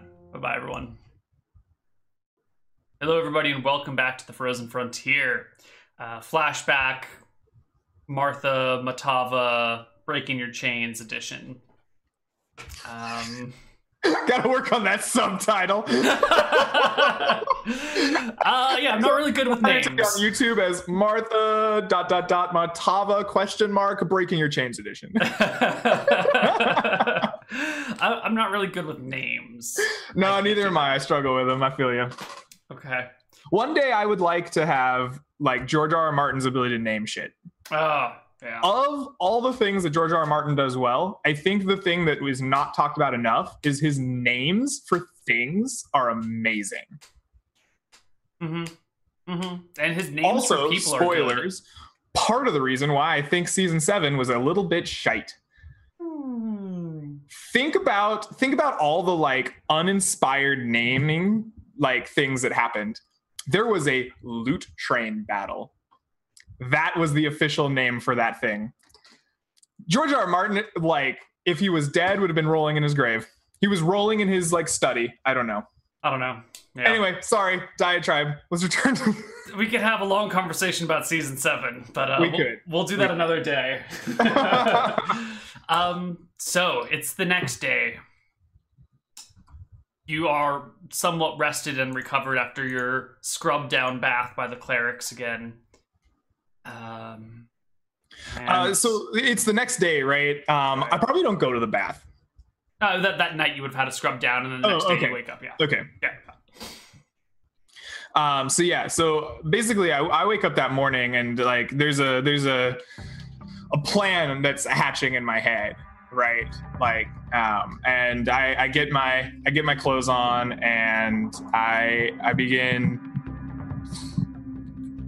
like kind of psyching myself up mentally, right? I probably do that pacing thing that you saw Jaromir do when he was alone for the first time. Like this, it's how he dealt with anxiousness. Like back then, it was because he was alone and didn't have women around, which was weird, and it made him anxious. And now it's like, okay, I have to like psych myself up to like have my own request. And I like get myself worked up, and I go in search of Mother Angel.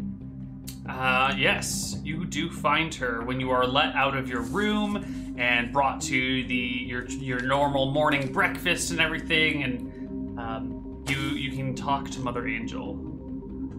I think I kind of walk up to her, like very obviously nervous, like very obviously like feeling out of place,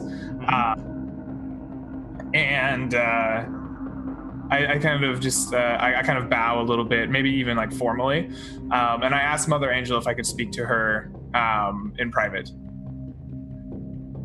She looks up, kind of takes a look at the other servants in the room, and quickly dismisses them with a hand wave. And as soon as they are out of the room, she says, "What happened? Did the elves do something? Did they take something?" I shake my head and say, "Not more than the samples that they requested. I have a request for you. I overheard some of their conversation, and it seems that they had further tests they wished to do, but did not have time. I think it is possible that if I went with them, we might find further answers." I kind of pause for a second and then like keep going and kind of charge ahead after a moment and say, "We've been here for 16 years. We have delved into every book, every prophecy, every teaching of Martha. Perhaps the answers do not lie there. Perhaps we will not find it in these religious texts. The elves seem to have a deep knowledge that goes beyond that, and if they have further tests, perhaps if I went with them, they would have time to do it. Perhaps they would have knowledge that Martha does not." And then like probably like half supplicate myself, like knowing I've just spoken way out of turn. It seems that maybe you have become a little too comfortable.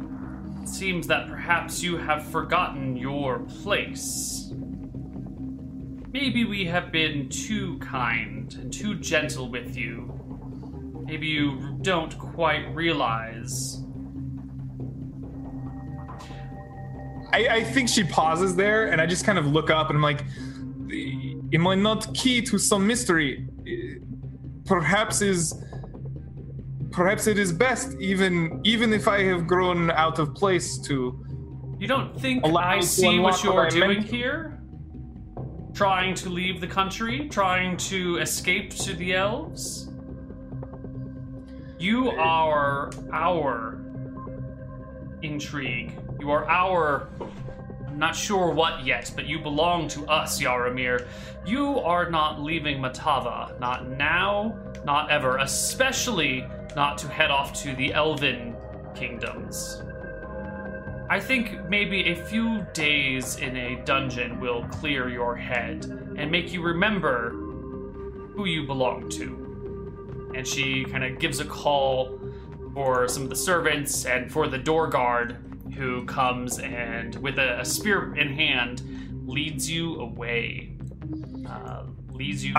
Probably not roughly, right? Like, Jaromir is less, like, angry at this point, as he is just, like, dejected. Yeah. Right. She's not, like, yanking you away, Yeah. but she has a weapon in hand, like, takes you by the elbow and leads you Right. out. And I'm not- fairly easy to lead. I just, like, probably just walk out, like, hangdogged and just dejected. Yeah. You find, for the first time in your life, yourself in a literal dungeon. Right. It's cold, it's dark, it's very similar to that room where you were chained up, or not chained up, where you were housed with all those other men on your way to Valara. But this time it's, cots on the ground, cold stones, and not very much in the way of light. Just like Right. a small window that looks out onto the street somewhere that's like dripping with water or runoff from the street, whatever runoff that might Whatever be. nastiness runs off the street. Yeah. I think for the first couple of hours, right, Jaromir probably just like is still having this sink in, right? Like he just is feeling kind of like dejected that this plan didn't work, right? And now he's in this new environment that he doesn't like, and it's dark and it's cold. But after a few hours, like it's dark and it's cold and it's oppressive, and his own like resentment towards like Chancellor Angel and these priestesses kind of like comes to the forefront, right? And like it just begins kind of this like boiling black like emotion in him of like, okay, I hate this place, right? This is literally the worst place to be in. I am a caged animal to be poked and prodded. I am property, and like maybe he starts thinking for the first time, I'm meant for more than this, right? I've basically been told I was special for my entire life, and now I'm thrown in this dungeon, right? Like he's like, I have to leave this place so that I can find out why. And like he probably sits for the first time and just like crosses his legs and just begins kind of like clearing his mind and like meditating. Like you've seen this in Frozen Frontier when he kind of casted some kind of ritual before, but maybe this is like the first time, and he just like, it's an exercise in clearing his mind, right? And he just leaves one thing there, and it's just this like burning desire to leave. He needs to find a way to leave, and he just sits in the cold, despairing dark for days. Yes. Now, you have a slight flicker of hope because it's the end of May, and you know that in the beginning of June, on the longest day of the year, there's what they call here Mother's Day. It's not the same sort of Mother's Day we have in the U.S. It's like Martha's Day. It is a celebration of life and those that produce life through parades and community gatherings in the streets. People wear costumes, masks, and they worship Loomis and Martha. Loomis being the god of light, Martha being the creator of life. It is said to be good luck to be a child born or conceived on Mother's Day. It is also a day of exceptional fertility, and many attempts to produce children are made on this day. So it's kind of like a big festival day, and it's kind of a big deal. And typically Mother's Day is the day where they do a lot of like extra working with you in some regards, or have you in some sort of ceremonies as a you're kind of seen as a boon, as a good luck symbol for the country. So you're pretty sure they're not going to keep you imprisoned all the way through Mother's Day. And sure enough, 2 days beforehand, you are let out after being in the dungeons for 2 weeks, and brought up into the light, back into the town, back to the temple where you are cleaned off. Not a lot, you haven't seen Victoria, but you're immediately washed down, cleaned off, put back in nice robes. Any sort of like bruises or markings you've had are, covered up and treated to kind of remove all visual problems with you before you are presented in the traditional parade through the city streets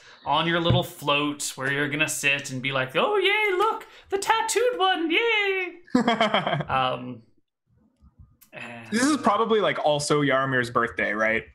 Like this is probably the day he was born. So this is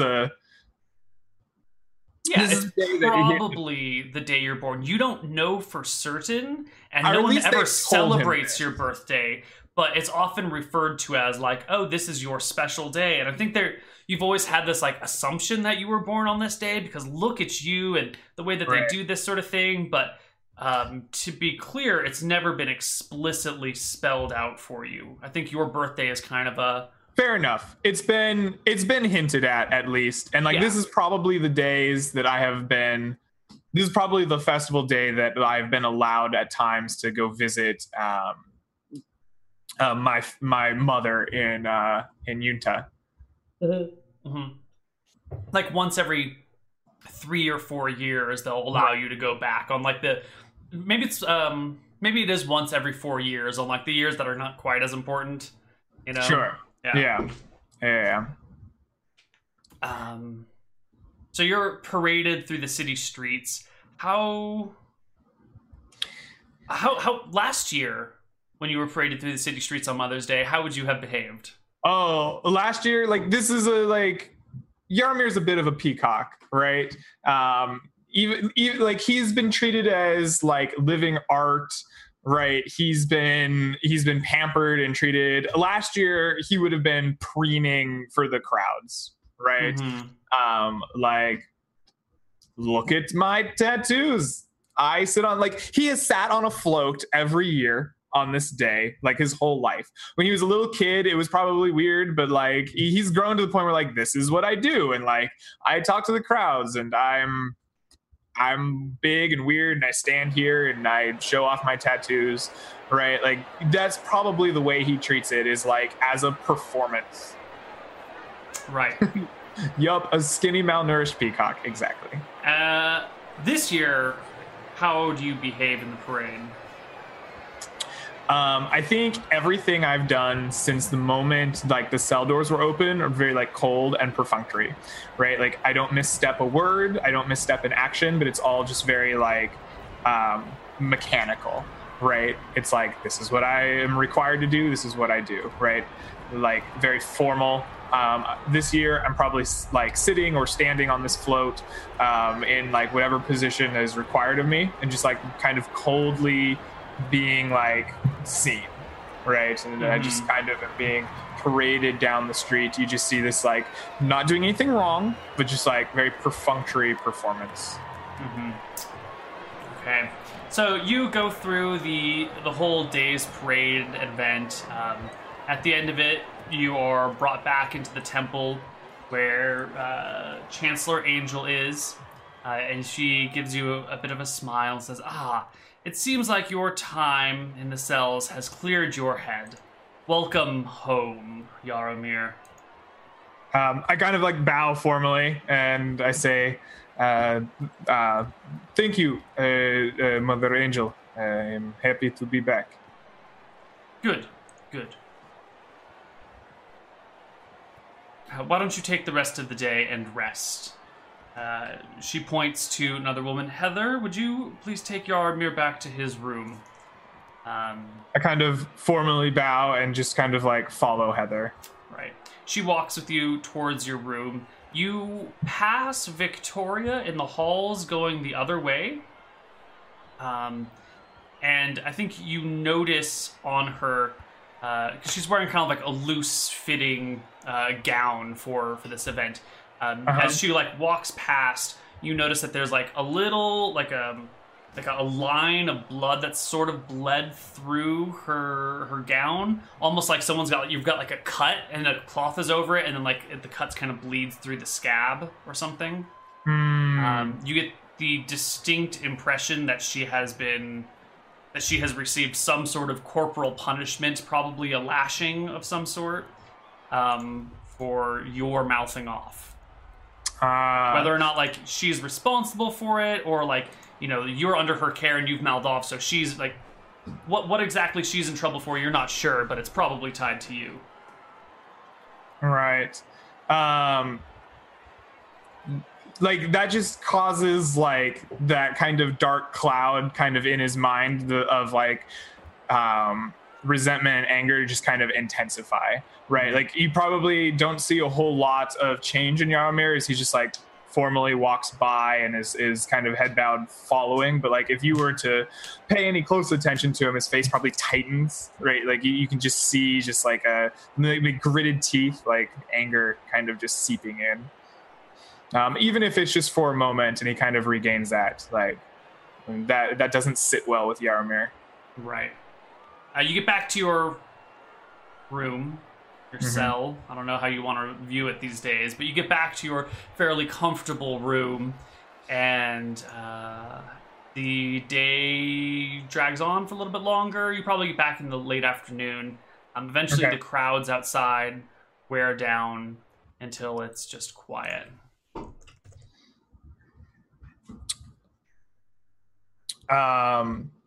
Is just like Heather standing guard in my room? She brought you into your room, shut the door. You could hear the turn of the key. And then someone came later and like opened the door and brought you some food and took away your dishes, you know, and took out your chamber pot, and like, you know, they do their normal taking care of you like they would before. But they keep locking you up every night, or every time they're done with you. For your safety, because there are people who would want to take you. Right. I kind of asked the last one, and I say, will there be no night festival this year? I am used to attending with the high priestesses. The last person pauses and says, I don't know. I'm just here to learn and train. I say, you know, on Mother's Day we celebrate union of Martha and Luminous. Usually there is night festival, blooms above temple. Alchemists build them from foreign powders. When lit on fire, they explode in colors. Often gives hope to people that see it. The union of life and light is powerful. Usually is in costume. I thought you would bring me mine by now. I will do my best. Who do I talk to get the costume for you? I think, and I say, last I knew, Victoria was head assistant to Chancellor Angel, who I am sure is quite busy. Perhaps you should talk to Victoria.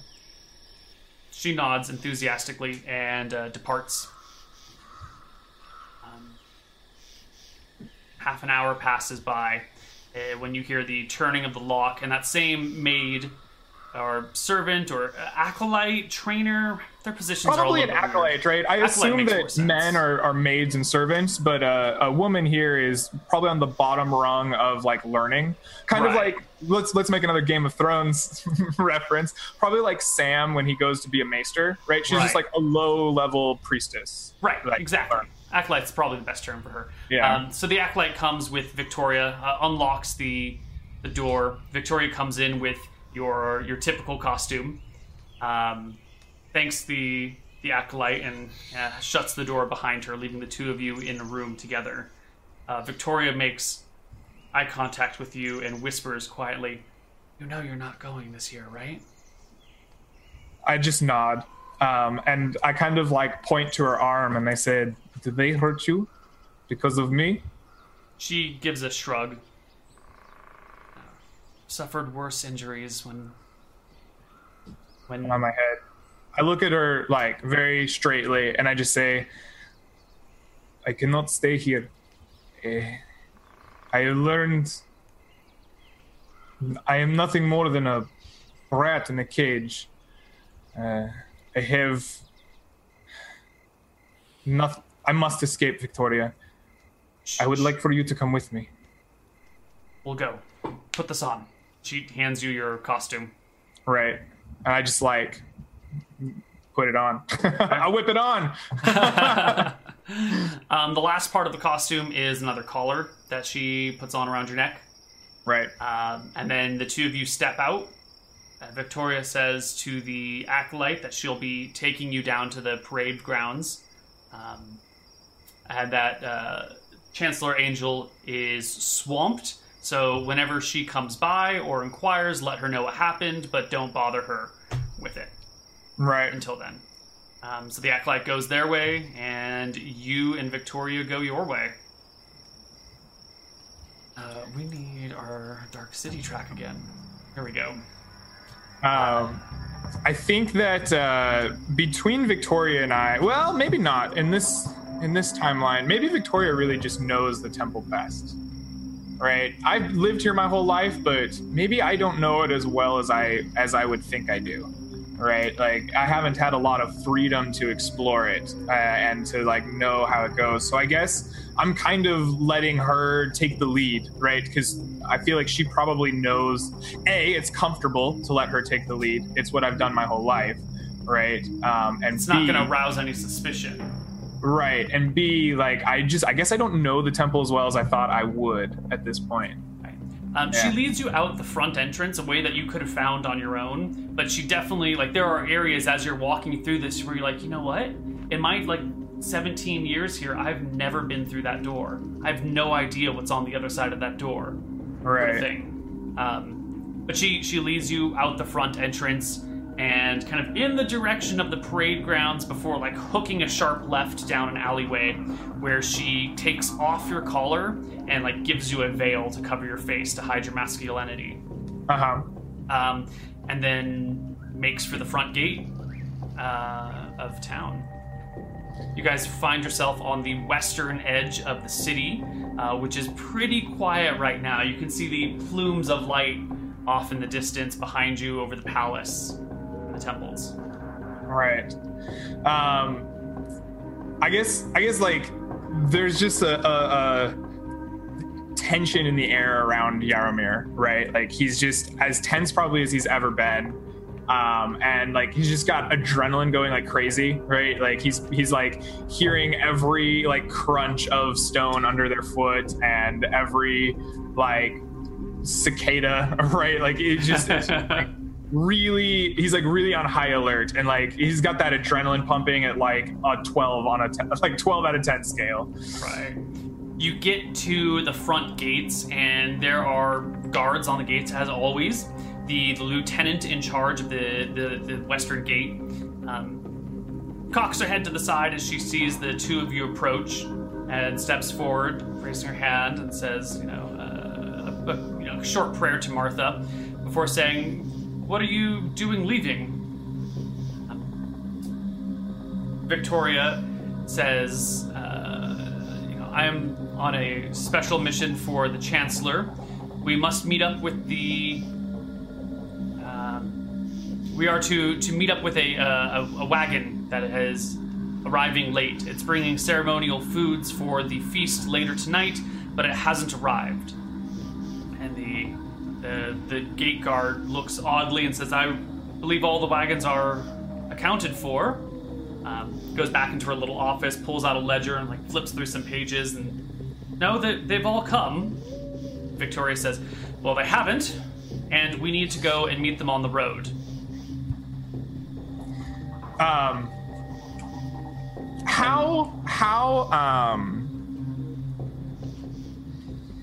How distinctive is my voice? Right? Like, I'm more heavily accented than most people. I probably have like a regional accent. Like maybe in Utah, it's just this like very aggressively hard accent, like from the south of Matava or something. I don't know. Yeah.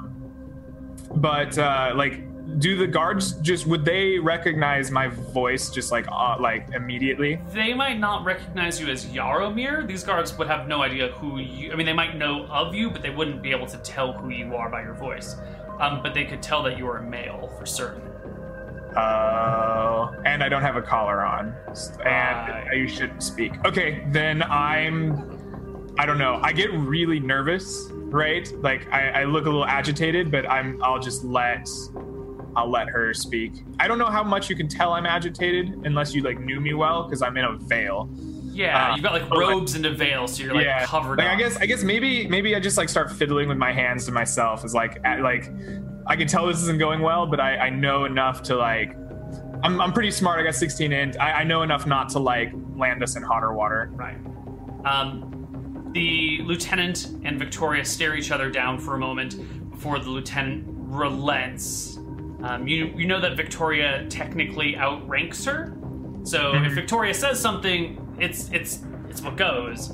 But you can see that the lieutenant is really uncomfortable with the situation. Right. Kind of orders the doors opened, and as you guys walk through, you hear her give a message to one of the other guards here, like run, take my horse, go to the palace, inform Chancellor Angel of what has happened, get her clearance on this right away. And then the two of you are through the gates, which shut behind you. You find outside are a pair of horses being held by a woman that you've never seen before. You have no idea who she is, but she just hands the reins to you and Victoria. And Victoria looks back at you and says, you can't ride, you don't know how to ride a horse, do you? I never have had time to learn. She attaches a lead leash to your horse's reins and says, sit on there and hold on. I nod my head and do that. I turn to this mysterious woman and I thank her. I'm like, thank you very much for your assistance. Please, I must know your name. She gives you a dirty, nasty, hateful look. Okay. And doesn't say anything, and then looks to Victoria and says, are you sure you want to do this? Victoria gives a nod, and then the two of you take off. Okay. I think later, much later, months later, you learn that is Victoria's younger sister. Okay. And the two of you leave Matava. If we are to take a look at the world map here, it's a long journey out of here. It's 18 miles as the crow flies to get out of the country, but that's a twisty-ass road, so it's closer to like 40 miles, maybe 35 miles to get out. Victoria's an able horsewoman. She's trained in fighting ways as well. We probably have to ride like all day and all night type of thing, right? We got to beat the word of our escape to the border. So you guys book it through the night to the point that your horses are like unable to continue going. One of them maybe even collapses from exhaustion, and then you guys just take it on foot as far as you can go, hopping on a wagon here or until like you're rested enough to keep outpacing the ox cart. Eventually you pass through this little pass right here between Lookout Peak and the ocean down to the south. Lookout Peak is this mountain, maybe it's not quite even a mile high. It's maybe like 4,000 feet, 3,000 feet really, and it's got a watchtower on it. It's the way to guard the western entrance to Matava. On top of the mountain, on top of by this watchtower, are some of those like really big like Swiss Alp horns. So if they see something coming, they can like and like echo through the valley. Nice. They don't blow as you guys go through, since you're on the way out. And you leave Matava. No one comes after you, but it's probably because you beat them out there. But you know for certain you cannot go back. Right. If you were to return, you would probably be stuck in chains for the rest of your life. It would take a very something special to get you back there. Right. I think once we got to go a few miles past the like actual border, just because like if you stop right on the border, like that's a problem. But once we get kind of clear of Matava, I think Jaromir just kind of stops and like just takes off the veil and just like looks out at the stars, and he looks at Victoria and like maybe he just doesn't even say anything. He just like cries a little bit, but it's a happy cry. Like he's like, I'm free. We have so much we can do, and just like he realizes that the part of his life that was so hard is probably over now. Mm-hmm. With more challenges to come for sure, but it's just like relief, right? He's had this tension and he's been sitting in a cell for days, just like meditating on how awful this is. He had this incredibly perfunctory, like cold festival. He had this intense, like it didn't go badly. There weren't swords drawn, but like just like just this like adrenaline, like he just like it all washes out of him, right? This tension that's been building up for probably like a week or more, and he just like the relief.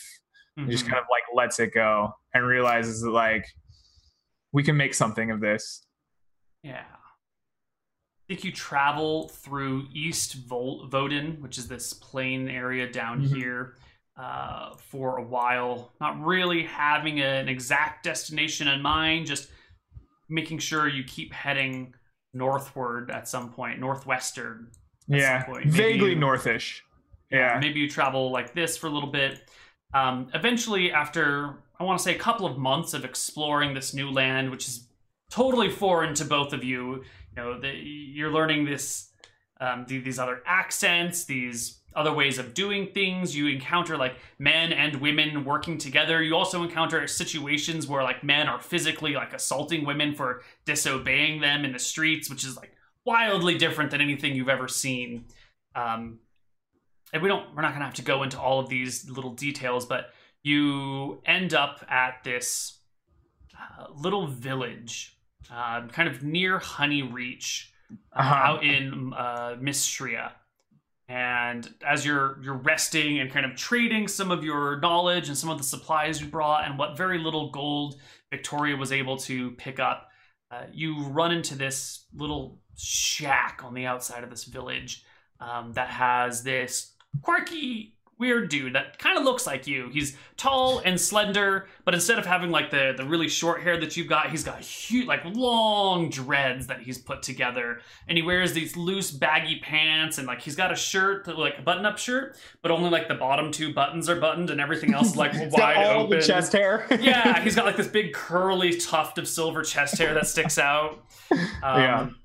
He welcomes you into his little home, offers to put you up for a little while because he sees the tattoos on you, and offers you a trade. If you will allow him to inspect your tattoos and examine you for a little while, he'll put you up for a few days and kind of play host to you. And I think we're going to leave you with that decision. Is that something that Jaromir, after everything he's been through, is willing to do? Are you willing to let some stranger examine you again? I think it kind of comes down to Jaromir's very reticent of this, right? It's not something he wants to do, but like he looks to Victoria and just sees this like exhaustion, right? We've been wandering for months and we're low on gold and supplies and things, and he thinks, okay, right, like we have the ability to leave when we want, right? I can put up with a little bit of this so that we can get rested and get on our feet. Like it's one of those things, like we can't keep going like we are for too much longer. Let's put up with this. Like I'll put up with this for now, and we'll we'll move on later. Like it's so that we can get back on our feet a little bit. And I think that's the decision that, like, it takes him a moment and he has to really think about it. But he arrives at this decision. He's like, Victoria, I think we need to rest here. I think it'll be best for all of us. When he hears you say that, the man who introduces himself as Egon reaches into a pocket and pulls something out and like presses it into your hand, and you feel these like rectangular cold things press into it.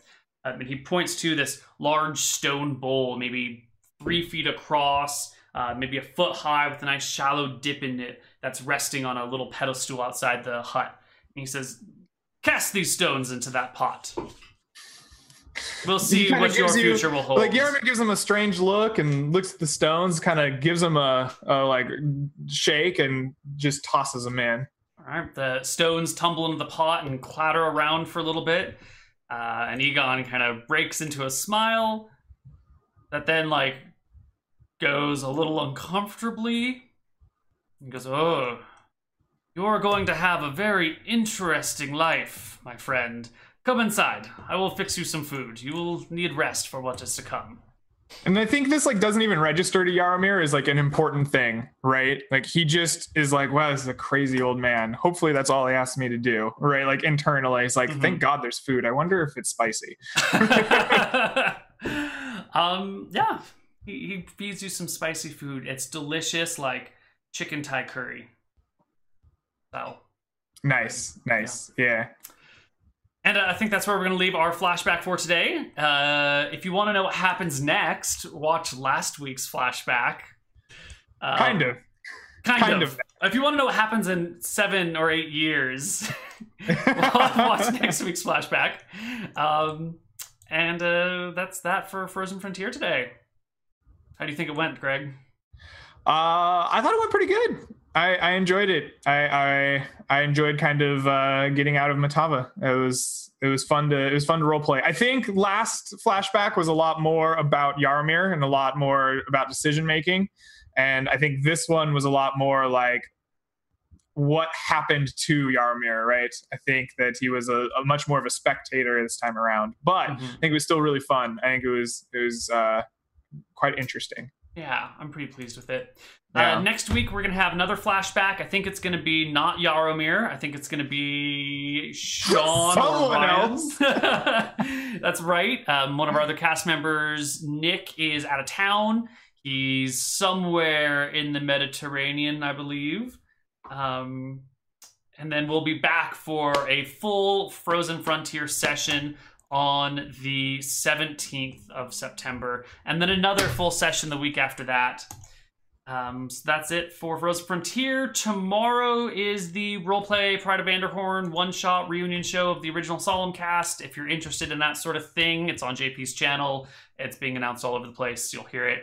And either today or tomorrow, you're also going to hear about the launch of a new show that I'm a part of called, I've been calling Project T. Its full name will be released today or tomorrow. And I will blast it all over the place when it shows up. Greg, you're going to be doing some Diablo on your stream? Yeah. So on my stream on Thursdays, my brother and I are he's teaching me to play Diablo. I'm a huge RPG guy, and the Diablo series just is never something I picked up, and I'm kind of weirded out by it because I haven't gotten into it. So we got Diablo 3. We're going to play together, and he's going to teach me the ins and outs of it and how it goes. We did the first one this last Thursday, and I thought it was pretty rad. So come check that out. We're going to be playing Final Fantasy Tactics on Fridays starting next Friday. So we got some good games. I got some good games to play through. I'm excited for it. That's the best Final Fantasy game ever. I love tactics. Oh my god. Yeah. All right, guys, take care. We'll see you later. Bye-bye.